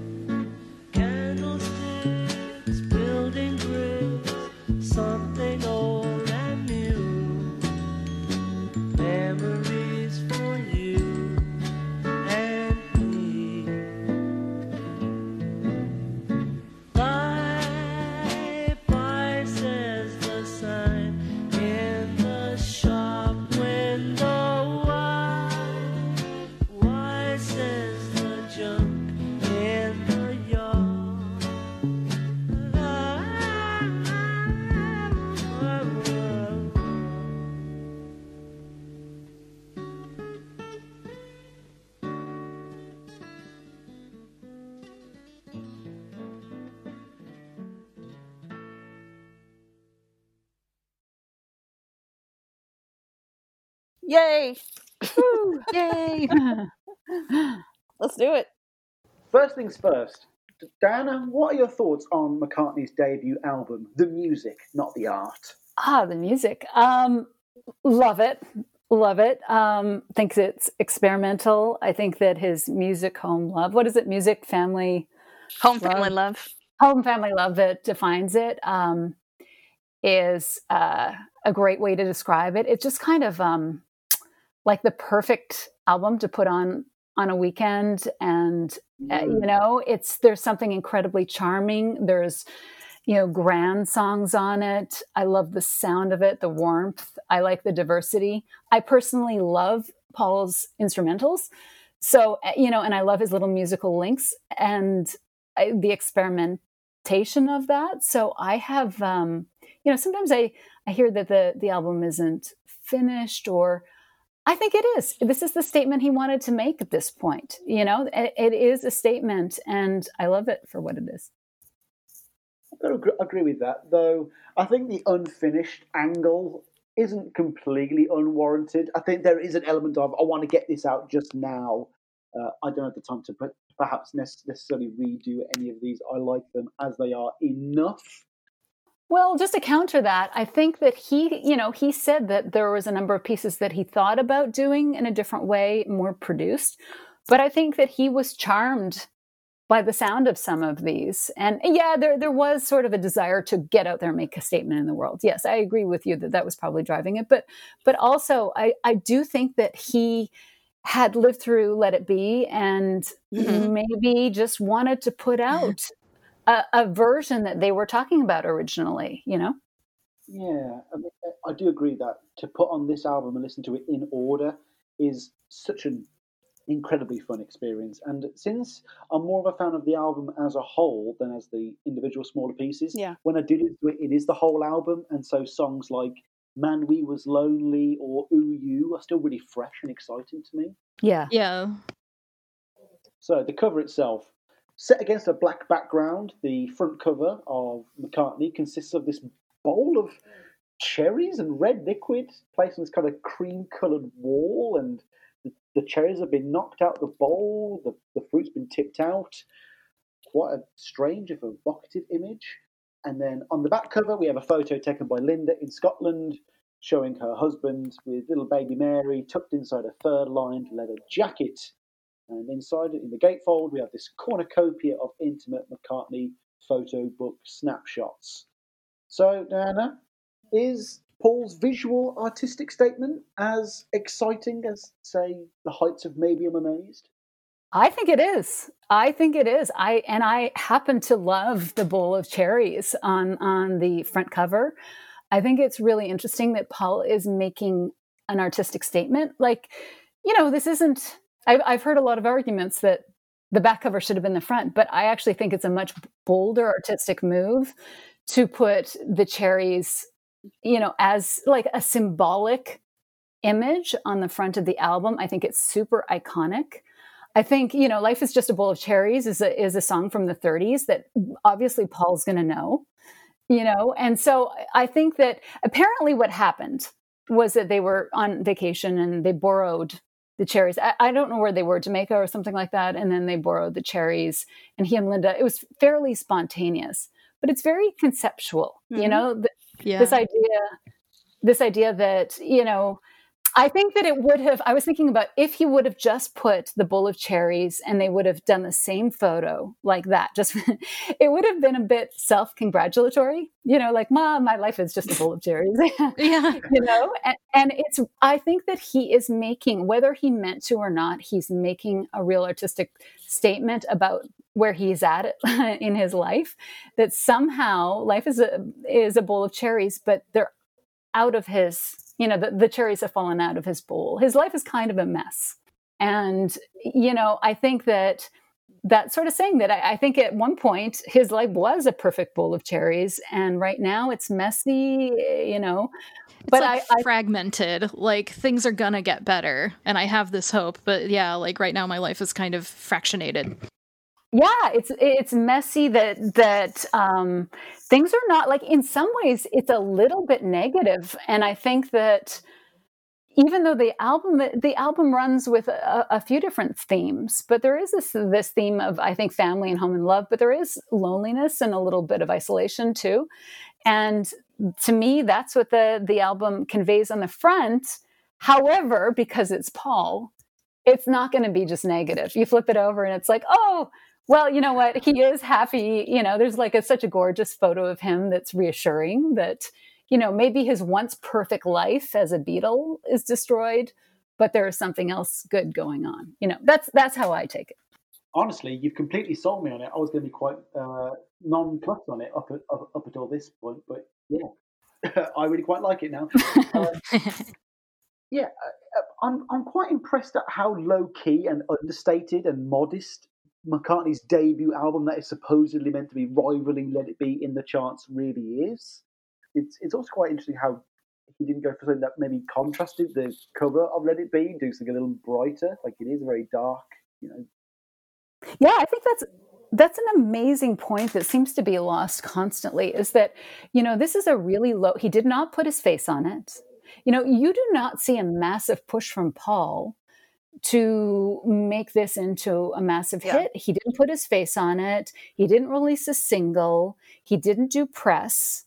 I mean, I think he was desperate just to make a statement in the world, like, and against the other Beatles at this point, and like to emancipate sort of as an artist.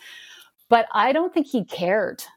I'm sure he cared, because Paul always cares about chart success and all that kind of thing. So I'm sure he cared that it sold, but I don't think that was his driving objective. I just think he wanted to make an artistic, emancipated statement in the world. Of course, he's married to Linda McCartney, so her photography it's going to be instantly incorporated into all of these releases. And I'm really glad it was right from the beginning. It does fit that theme of family and home and how important all of that is to him. It's a homemade album with a homemade family photo album inside of it. Like you mentioned, there is a bit of a meme that the rear cover should have been the front. It's probably one of, well, we're going to see it today, many Paul McCartney albums where the rear of the album might be a little bit more interesting to some people than the front. But I do enjoy that Paul takes the time to showcase Linda as an artist in her own craft on these albums. Mm-hmm.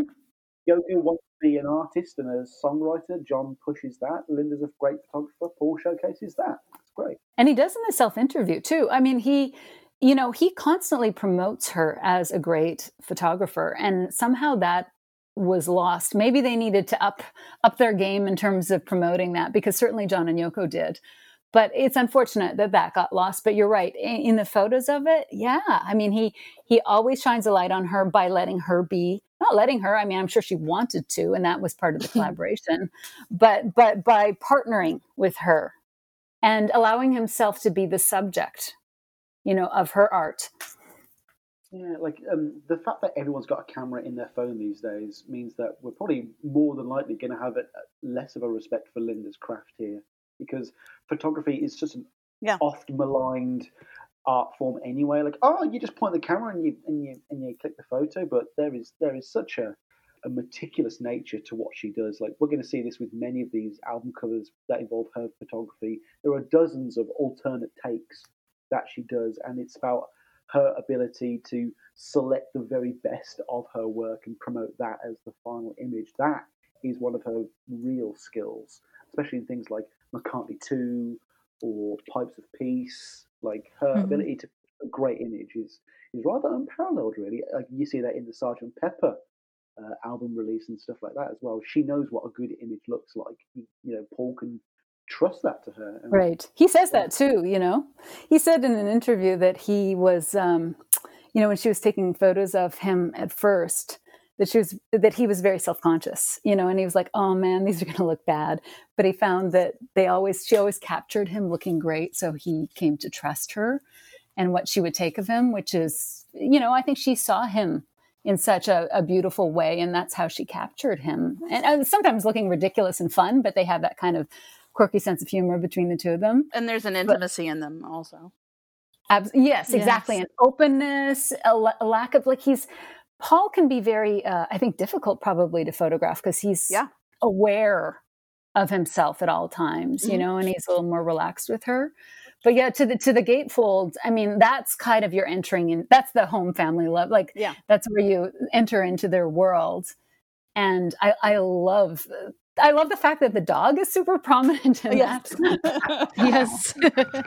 And there's a kitty cat too. The animals are in there. It's so Yes. cute. Wonderful. Going back to the bisection of language between Lennon and McCartney we were talking about earlier, like if Lennon, well, I mean, he does to some degree in a lot of his albums, but if Lennon were to release this exact series of photos in a gatefold, for him it would be revealing and this great inspired openness. But with Paul, people look at it and go, what's the con here, McCartney?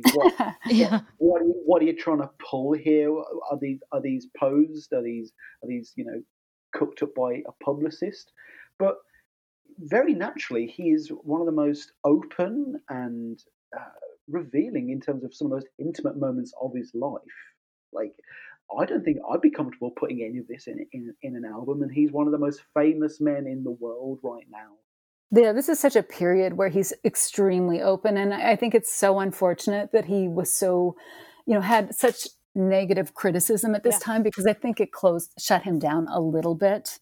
The McCartney and Ram McCartney that we get is very open with his feelings and open, it's kind of, his heart is on his sleeves much more than, and even actually Wildlife, and to some extent Red Rose Speedway. And I think it shuts, and especially the fact that Band on the Run is so beloved and he got so much critical praise. It's like, oh, that's what they want. That's my feeling anyways. Can I just I'm sorry to interrupt, I'm trying to wait my turn, but No, go for it. Okay. I just kind of wanted to comment on I'm very frustrated by the whole narrative of like, this was unfinished and like he should have spent more time on them and stuff like that, just because it just would never occur to me to look at it that way. Like I just don't process art in that fashion. Like, it's very weird to me. Like, does anybody ever listen to the Velvet Underground and think like, you guys should have rehearsed more? Yeah. It's so ridiculous. And like, this album is special because of what it is. Yeah. Well, like, in the same way that with the Paul is Dead people, they say, oh, well, if you listen to this backwards, it says this, and you're now automatically predisposed to see it in that way. You've been kind of trained in that manner. Yeah, you've been conned into thinking all these things. That's what I'm saying. It's like these narratives have just put thoughts into people's heads that don't need to be there. I agree with that. I agree with that. That's the problem, is a lot of the thoughts have been placed into people's head and then they read it. And this is no criticism of people. It's Right. like when you read it like over and over again, it's like, oh, I guess some people have given this a lot of thought. And, if you're a casual fan, I mean, that's the first thing you pick up, right? Yeah. But I will say this. I will say that, like, I remember the first time I heard this album when I was younger, and I had a certain expectation of what I thought Paul McCartney's music is, because I'm familiar with his more mainstream hits and whatever. And I did think like, oh, that wasn't what I expected. It sounds kind of down-homey or, whatever, however I would have processed it at age 12 or whatever. So I do get that reaction from people, but I just think that that's unfair. You can't judge a person based on your expectations. Like, he's an artist. He's going to do what he does. Either you get it or you don't. Right. Can I just add to that? Is I think, Sam, to your point before about John, the press speaking about John's artwork differently, I think that Paul often introduces new ideas through his music, will change course and introduce something new. And people often don't like it. So this was a case of they didn't expect that. Right. They expected Abbey Road again. And he was like, yeah, but I'm not there as an artist. I'm onwards. And, basically I found this in the early 2000s and I loved it because it sounded like indie music. Yeah. And so Me too. in some ways, it's like it was a little bit of ahead of its time, or a little bit in advance of where the critics were, their expectations. And unfortunately, it is never given this kind of moniker of being, instead of being unfinished, maybe it's just it was it was early indie and people didn't really expect that and didn't really get it, Right. That's more my point, is like, if I put it on now, like, sight unseen or whatever, and I listen to it, I think, oh, lo-fi. And then, like, if I open up the gatefold and whatever, I'm like, cool, indie, like, Yeah. it wouldn't even occur to me to be like, well, this doesn't sound like say or whatever. It's just like, that's a weird world that people live in where they're, you know what I mean? But they do that to Paul a lot, don't you find? This isn't Eleanor Yeah. Rigby. It's like, no shit, it's not Eleanor Rigby. Why would it be? Right. Well, I came into these two, like the first two McCartney albums, completely unsullied by like anything else, right? Like I was into the Beatles because of Anthology, and my parents had records, and they had a Ram and a McCartney that were in decent condition. Our record player at the time was broken, but because I was really starting to get into music and the Beatles in particular, I wanted to listen to their Beatle albums, but I also was curious about the solo albums that they had. Because like I saw the whole history, like, the Anthology history of just laid out all at once. So I was like, oh, okay. So they went through this insane evolution, and then they broke up, and then they started doing stuff outside of the Beatles. I can see from these records we have, I want to hear it. And I was really curious. And so like, because of my begging and whining, my stepdad found like a used record player, a used turntable. And so I started, because I had like a shitty little kid record player in my room, and they were like, you are not playing our records on that thing. So that was kind of like, I listened to the first two McCartney solo albums without the baggage, and I loved them. Like, I was not old enough to form a really sophisticated opinion about them, but I just loved them. I thought they were amazing. And then like my dad he was 12 when McCartney came out, and my dad was a cool little kid. Like he had a cool older brother who was like a real hippie who went and traveled around and like met some famous people in the 60s.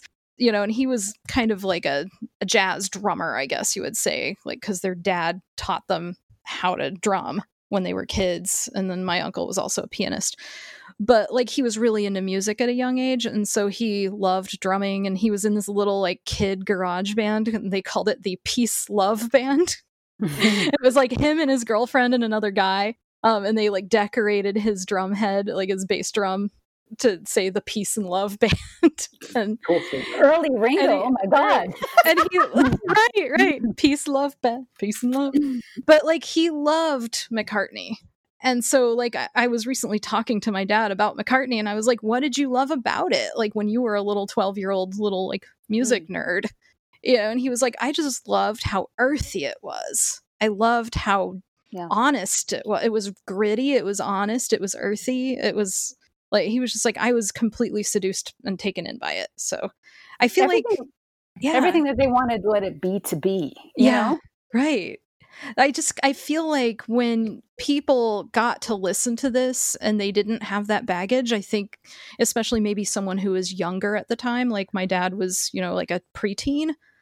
So he wasn't sullied and weighed down by all that baggage, because my 12-year-old dad was not reading Rolling Stone magazine. He didn't have any money to go buy magazines, but like he had older brothers who had records and would go buy records.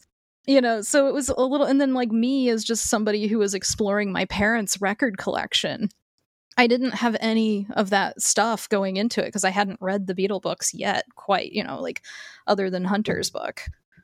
Do you not find that to be so liberating? Because, like, I mean, one of my favorite things about my podcast, like in the way that I'm not a completionist, I'm going through the albums chronologically and exploring them with the listeners. And outside of my relationship with my late father and Band on the Run, I've gone into all of this cold, got completely cold. And not knowing that Paul was supposedly uncool, despite all of his number one records and singles and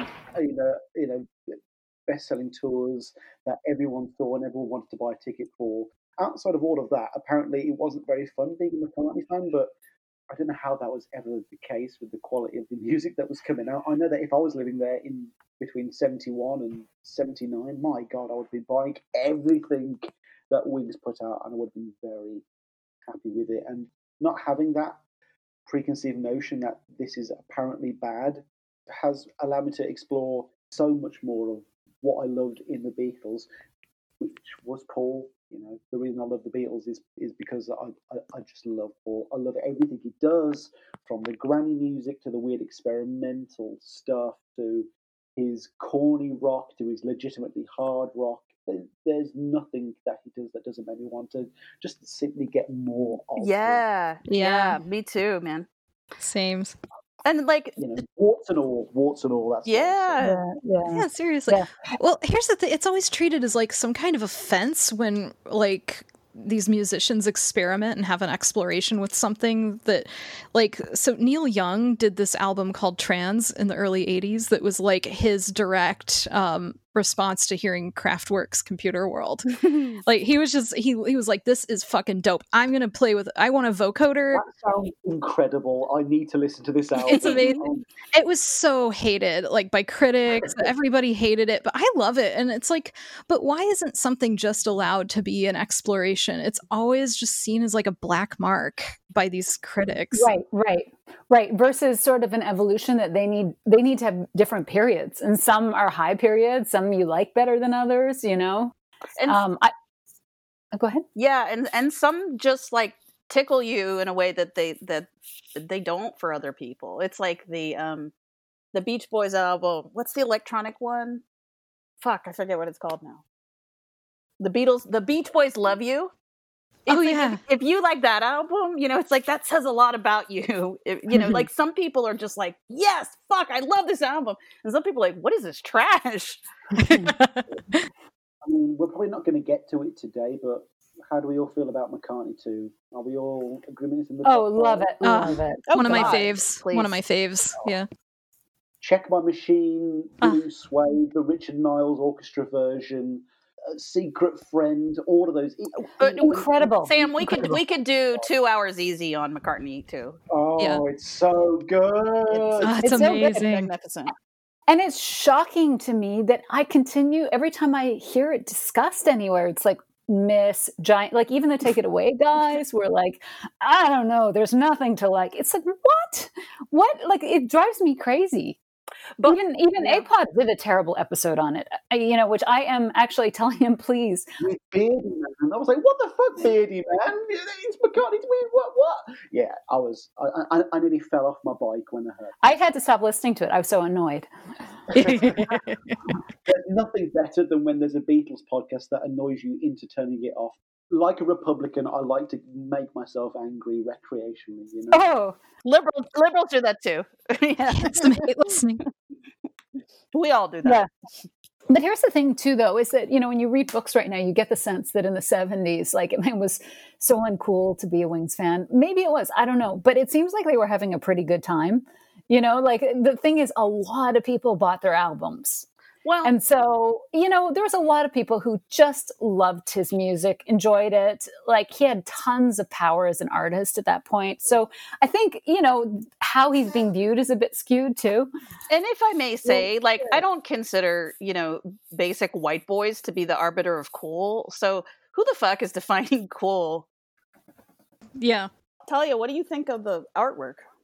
I love it. So the cherries image I found really striking when I first saw it. You know, I was like that, you know, you've got that like white on red contrasted with the black. Those are called maraschino cherries. They're like these like candied cherries in like a red goopy sugar shit that you're supposed to use for like cocktails. But I used to love eating these cherries like right out of the jar when I was a kid. They taste like pure ash sugar and nothing else. Like, yeah, they don't really taste like a real cherry anymore. They have, you know, like a weird, like waxy outer texture to the skin, and then they're kind of like squishy. But yeah, like I just thought it was funny. Like when I was a kid, I thought it was kind of fun and like rebellious and messy, like in a way.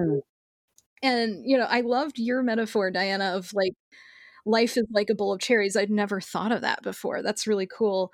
But yeah, like I like just kind of like the jaunty quality to it. It's really neat. And I actually like, since, you know, you've seen pictures of Linda taking the picture, like she's sitting in that little sundress, she's barefoot again, like sexy sundress, barefoot Linda with her instrument in her hands. Like that's a beautiful, sexy lovely image of her like taking those pictures in Jamaica. I love the gatefold. I love like I think it's a really lovely mix of like, this is my life. These are the people that are the most important and dear to me in the world. I'm also still a sexy beast. Don't forget about that. Don't like the picture of him sipping the 2 straws and like him at the beach in Corfu, which we've talked about on ACOM. You guys talked about like the transformation that he went through on that vacation. Oh my god. Yeah, like yeah, he's like, I'm a little bit dorky, I'm a little bit dad, I'm a little bit sex pot. Yeah, he's all of those things. But I think it's beautiful. Like I love the Standing Stone picture. I love Heather pretending to be a dog. Like Heather's got a little like so cute. I know, like a little paint on her nose, and she's playing down on the floor with Martha. Like I'm also a doggy, because kids do that, and it's cute. Him like with the nail and like a hammer. I'm not sure exactly what he's doing to the window, but like that's sexy as fuck. Like a guy who can get down and dirty. Like he's a rock star, right? Like he could really pay people to do that for him, but he was like building tables and shit. Like they were living in like a shack with no electricity out in the middle of nowhere, and he was building shit. That's DIY, you know? It's the beginning of every Hallmark romance movie is like the bearded drifter drives to town. Anyone who's listened to Ue SLA knows that Paul loves to cut a good piece of wood with a table saw. Yeah. But I'm just loving every little element in this gatefold. It's a beautiful collage. And like, like you said, Sam, if John Lennon did this, everyone would be talking about how open and unguarded he's being about his life, and he's just letting us in. And that's exactly what Paul's doing, yet it's always spun as like, what angle do you have, McCartney? It's just like, I don't know, if you can just sit back and look at it and appreciate it, it's a beautiful, gorgeous collage. It's a great piece of art. And I love the back picture with Paul, with Mary in his jacket. He's literally wearing his children around.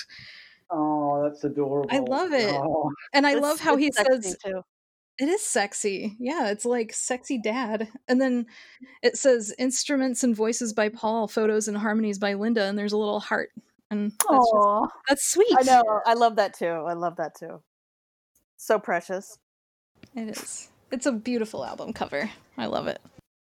I was going to say on the I have my vinyl here, and on the back of my vinyl, somebody had written on the on the top of Mary's head, somebody written Clifton. I guess that was their baby or something. Oh, cute. I wonder, because kids used to write their names on their records too, probably. So it's probably Clifton's. Yes, copy. that's true. Because I have gotten some albums where people just have written their own names on it, but there's like a little arrow pointing to the baby's head, so it's. On my dad's copy of Sgt. Pepper, it's got his neighbour's name on it. And I was like, Dad, what's the neighbour's name on it? And he went, I stole it. Caught.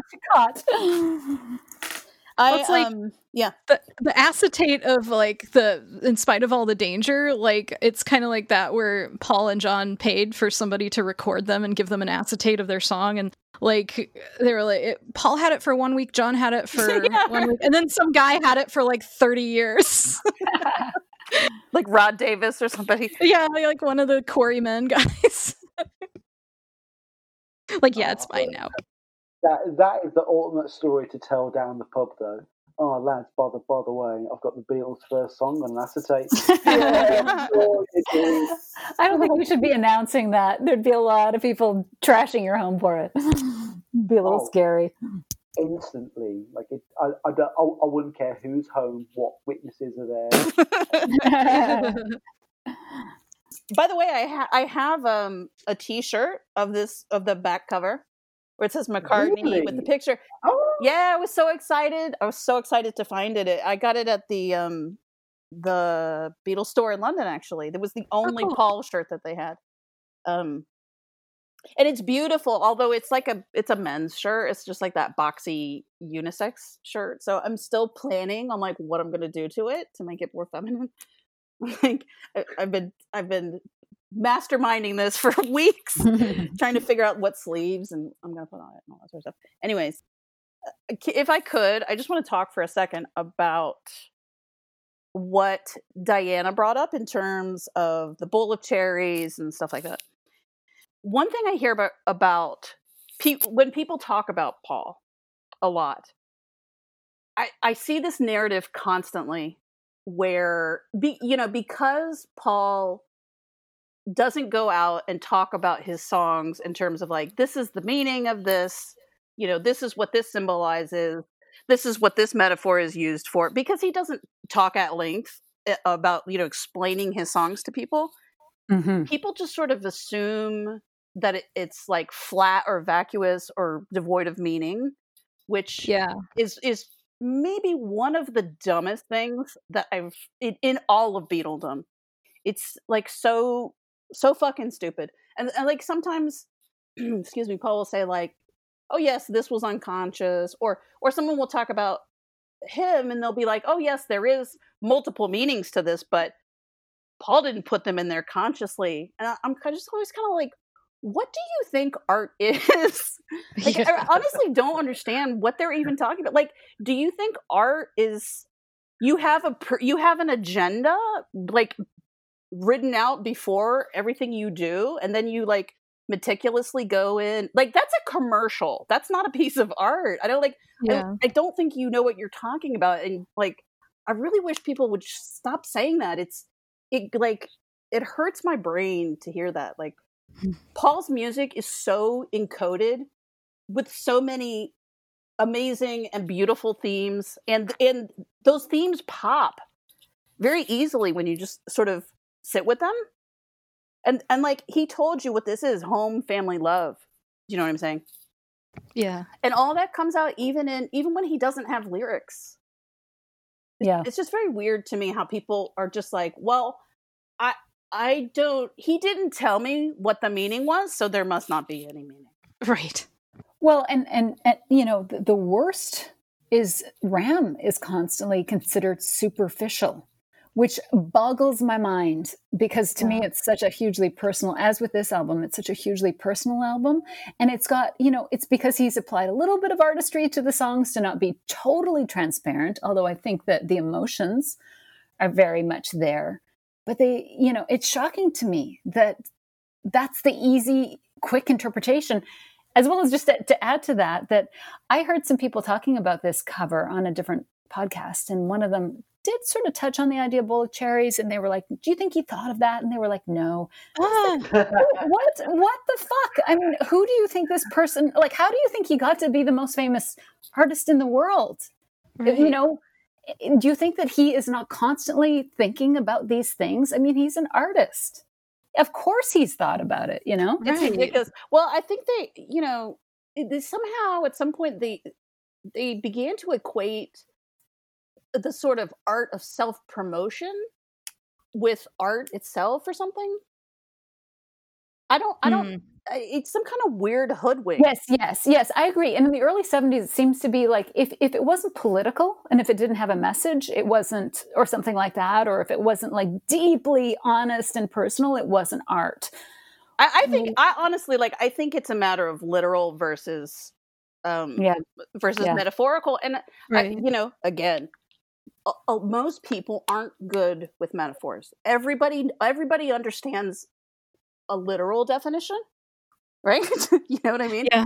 Metaphor takes a little bit more, not just brain power, but it also takes a little bit more training, Yeah. And it takes time too. You have to really sit with something to find those things. Right. And this album cover is it's a metaphor, it's metaphorical. So, which again, everybody doesn't have to be able to do or even care about. That's fine. But like, seriously, if you're going to run your mouth about music or fancy yourself like a critic or a reviewer or a writer, like, you have to be better. It's like, that's your literal job. Then that's so dumb. So much criticism towards Paul, I think, subconsciously comes from the fact that people just can't admit that they can't do what he does. That's right. You know, Yeah. the idea that there is someone who is so impossibly fantastic and charming and funny and creative and can write songs and he can act somewhat and he can paint and he's great in interviews and he does all of this, you know, very much to a greater degree than, say, a lot of my friends who are fabulous virtuoso musicians. I don't know. I don't understand. How could they have put the 10,000 hours in to be doing what they're doing? It must be impossible. It must be subconscious. It has to be by accident. It cannot be planned, because if it was planned, then what the fuck am I doing with my life? You know.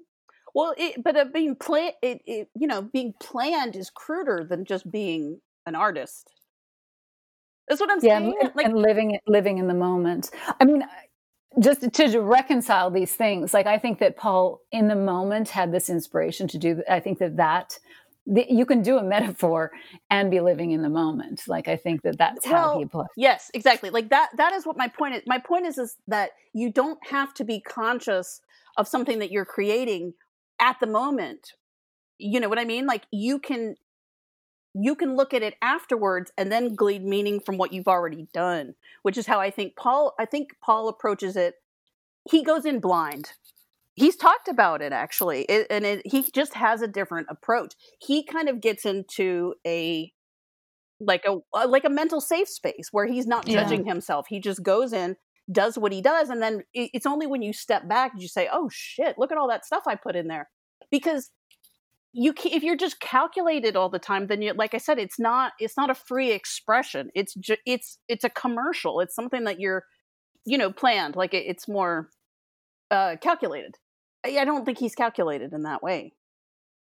I think he trusts himself, his artistic self. When he gets into this, like you said, the safe space, I think he trusts that what will come out will be artistic. Yeah.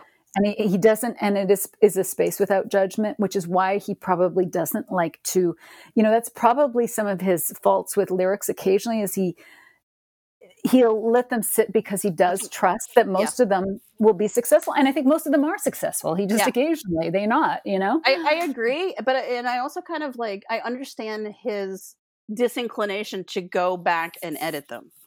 I mean, everybody constantly talks about that all needed to be edited, or worse yet, he needed Lennon to come and tell him no, but that's what the problem is. No one's telling him no. It's like, fuck you. Why does somebody have to tell him no? Let him be. Let him live and do his art. He's not a bad schoolboy who needs a spanking.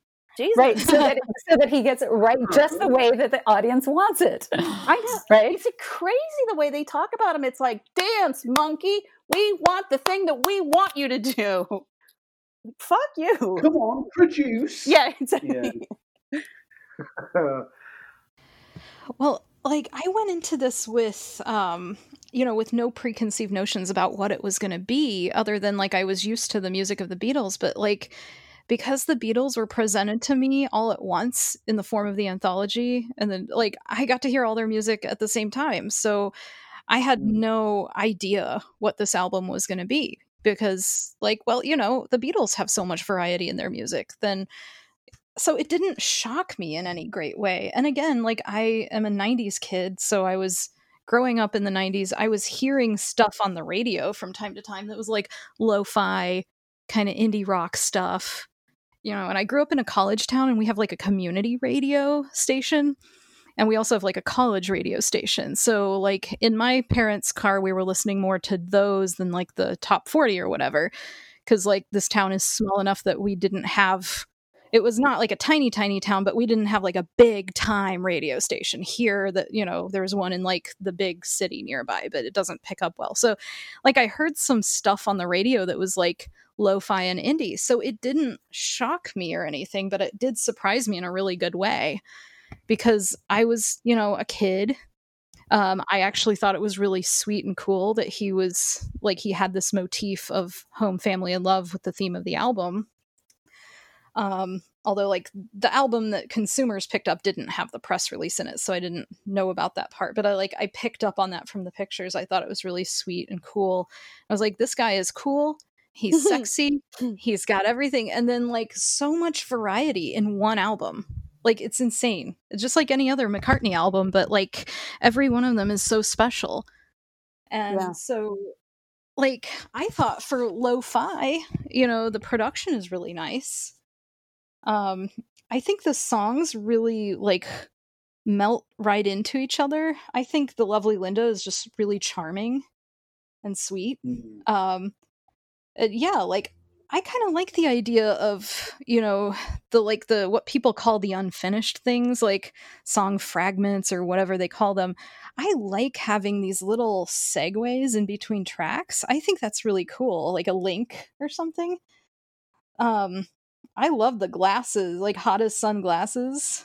I love the glasses part. I thought it was just like really weird and really cool.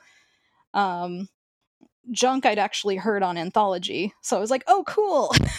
Like I'd heard him like doing the demo version of Junk, like the Esher demo. um I love all of the tracks. I love all the instrumentals on it, and of course, like, I love the way he ended the album with Maybe I'm Amazed and Karina Crory, kind of like back to back. I thought that was really cool, so I loved it from the start. I still love it today. Why Um, don't we talk more about Karina Crory? I don't. Oh my God. I don't Love it. understand. Like, no offense to George Harrison, but like, who cares about All Things Must Pass? Karina Crory. Oh my I know, God. I know. Karina Crory. It's the hottest track ever. It's so good. I mean, that blows away anything that anybody else put out in 1970, Beatle-wise, anyway. Yeah. You know, I hear so much hatred for that one. I absolutely, What? it's so hot. Yeah. I don't get that. I don't get that at all. Oh no! Everyone's the views of Another Kind of Mind do not necessarily reflect the views of this podcast. No, Karina Crory. It's fun as a whole with the album, but you cannot tell me you'd put this on a random McCartney playlist and gladly hear it on shuffle in between two of the greats. What? I would. Yeah.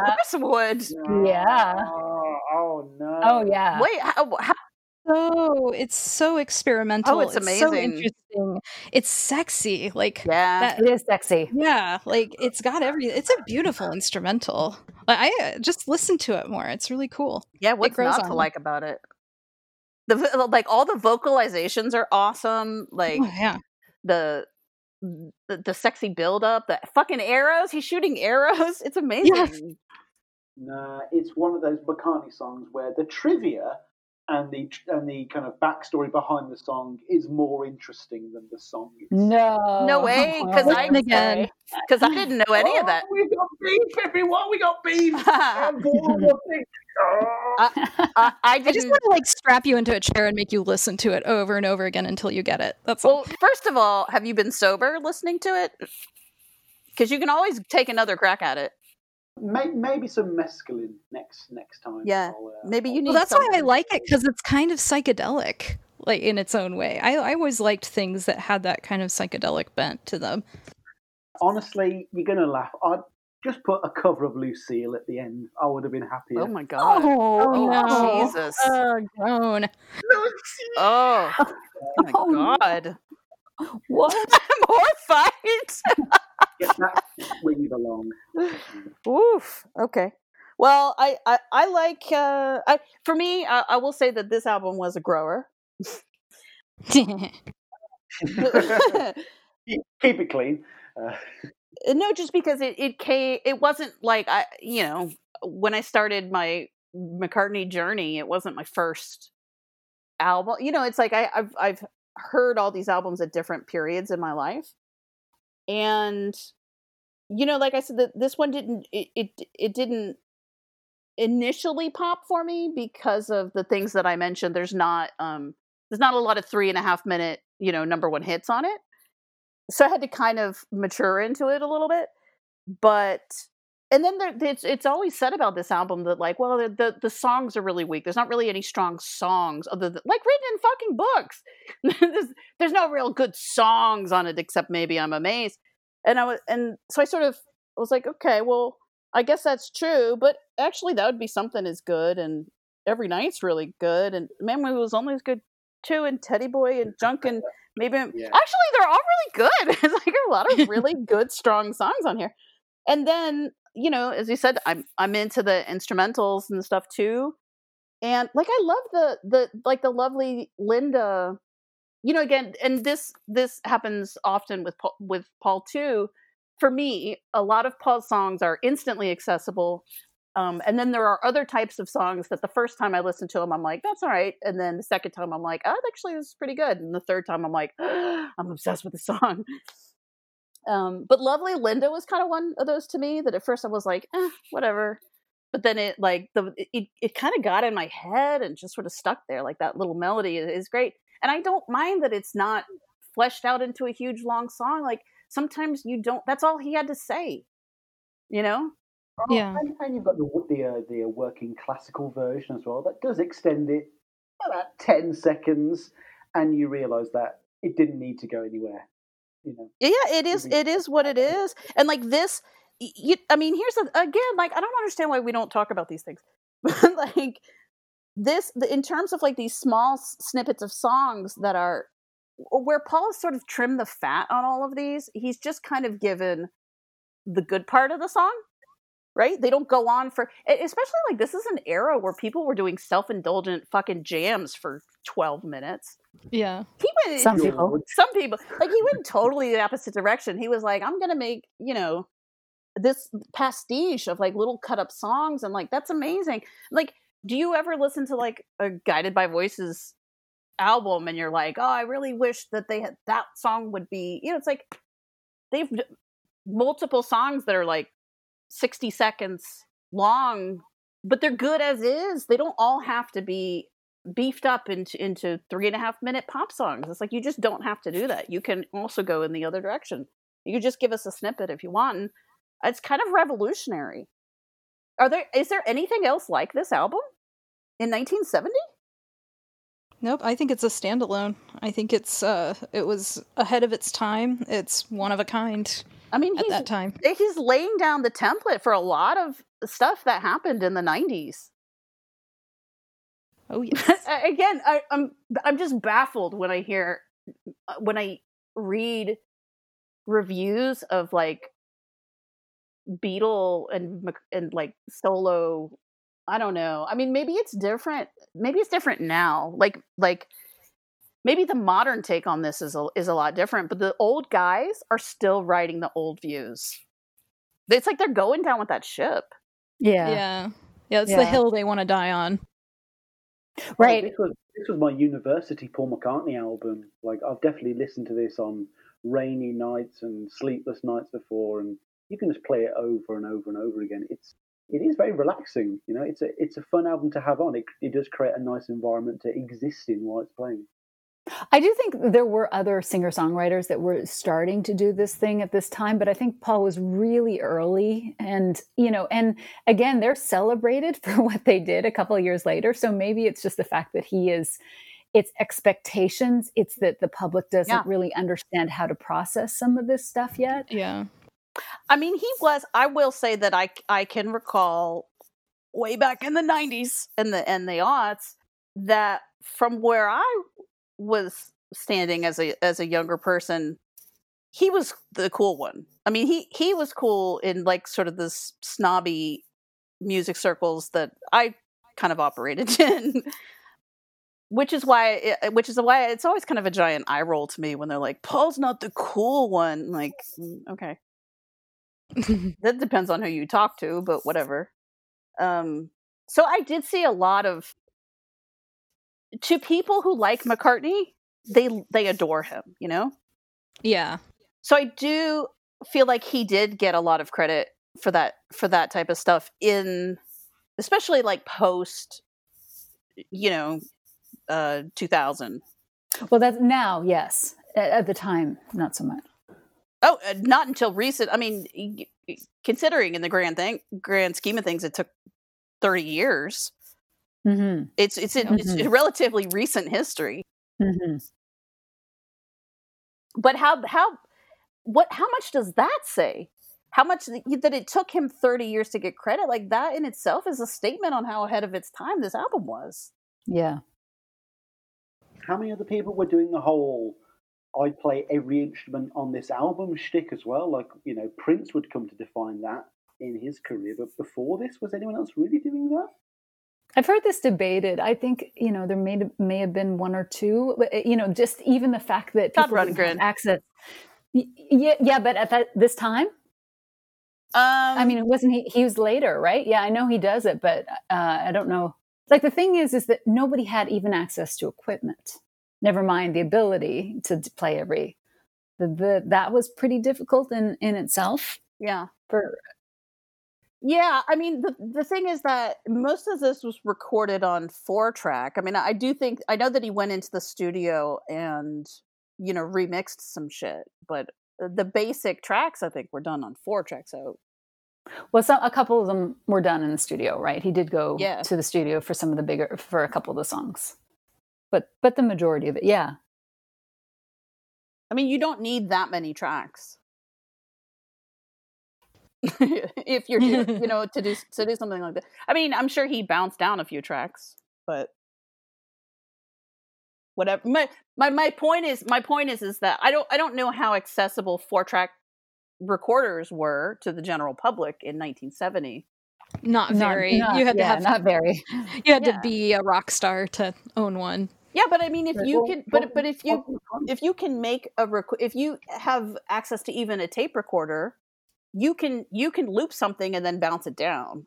Yeah, that's true. It's just easier. On a 4-track, you've got 4 dedicated tracks, but you're still gonna, if you want to put more than 4 tracks onto the recording, you're still gonna have to bounce them down. And then, you know what I mean?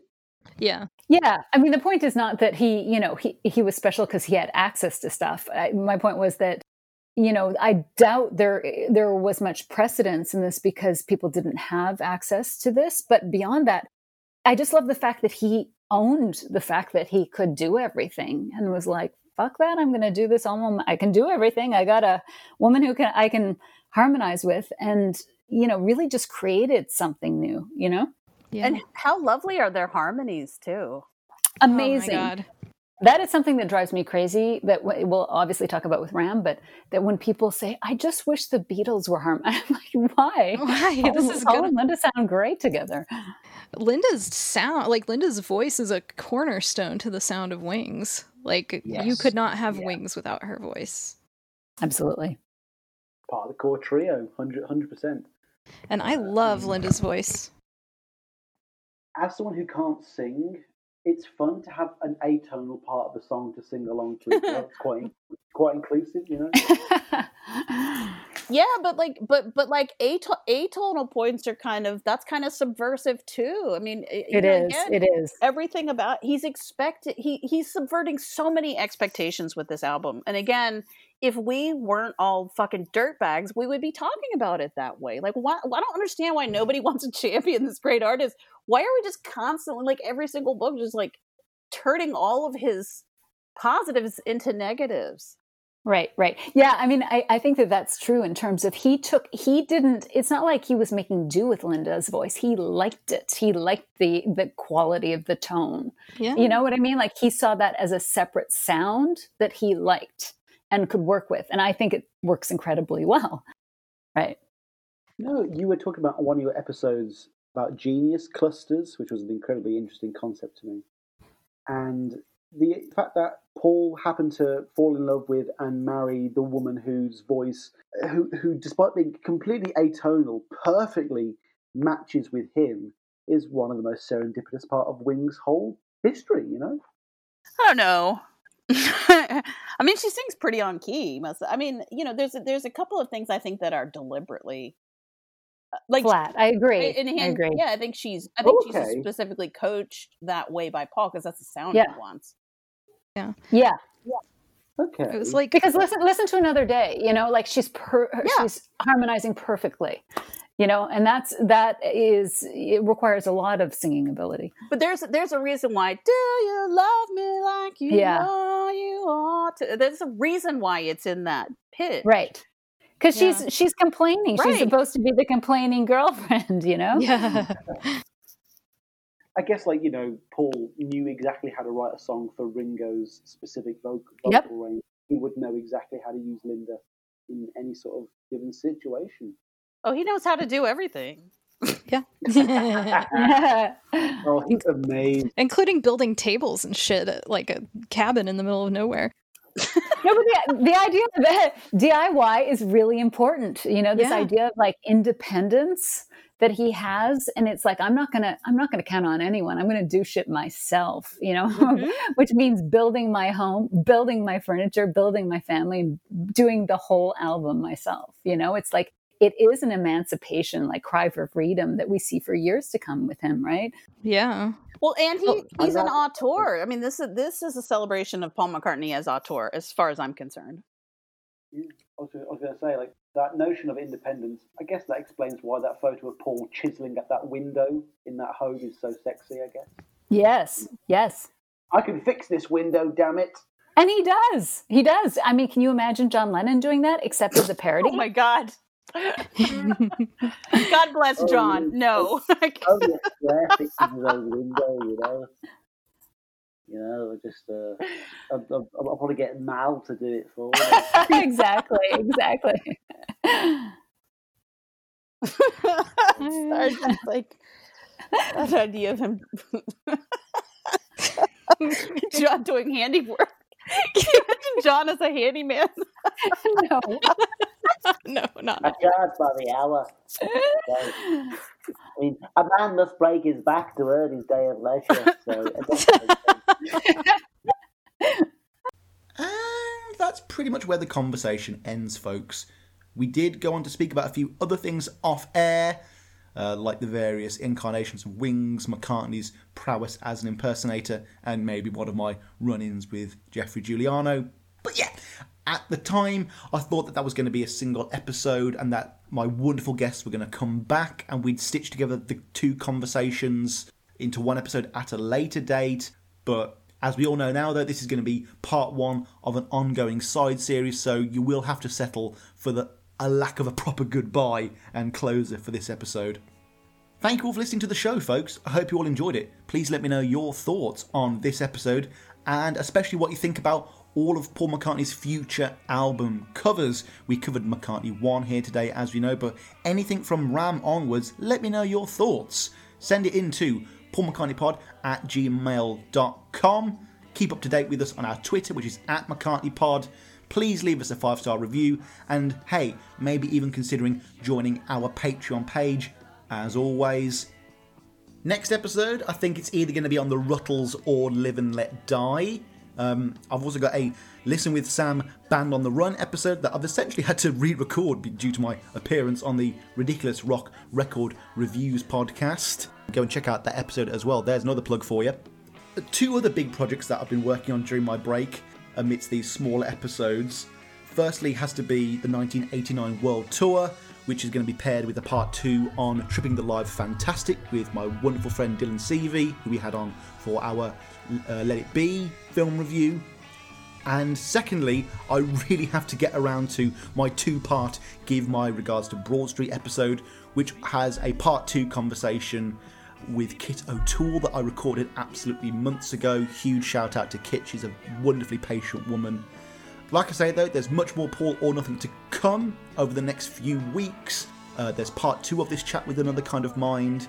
I've got a Wings Greatest episode that I just recorded last night. And I might even be doing another Two Legs collaboration talking about the Phil Ramone sessions, but it's not the Two Legs host that's been on this show before.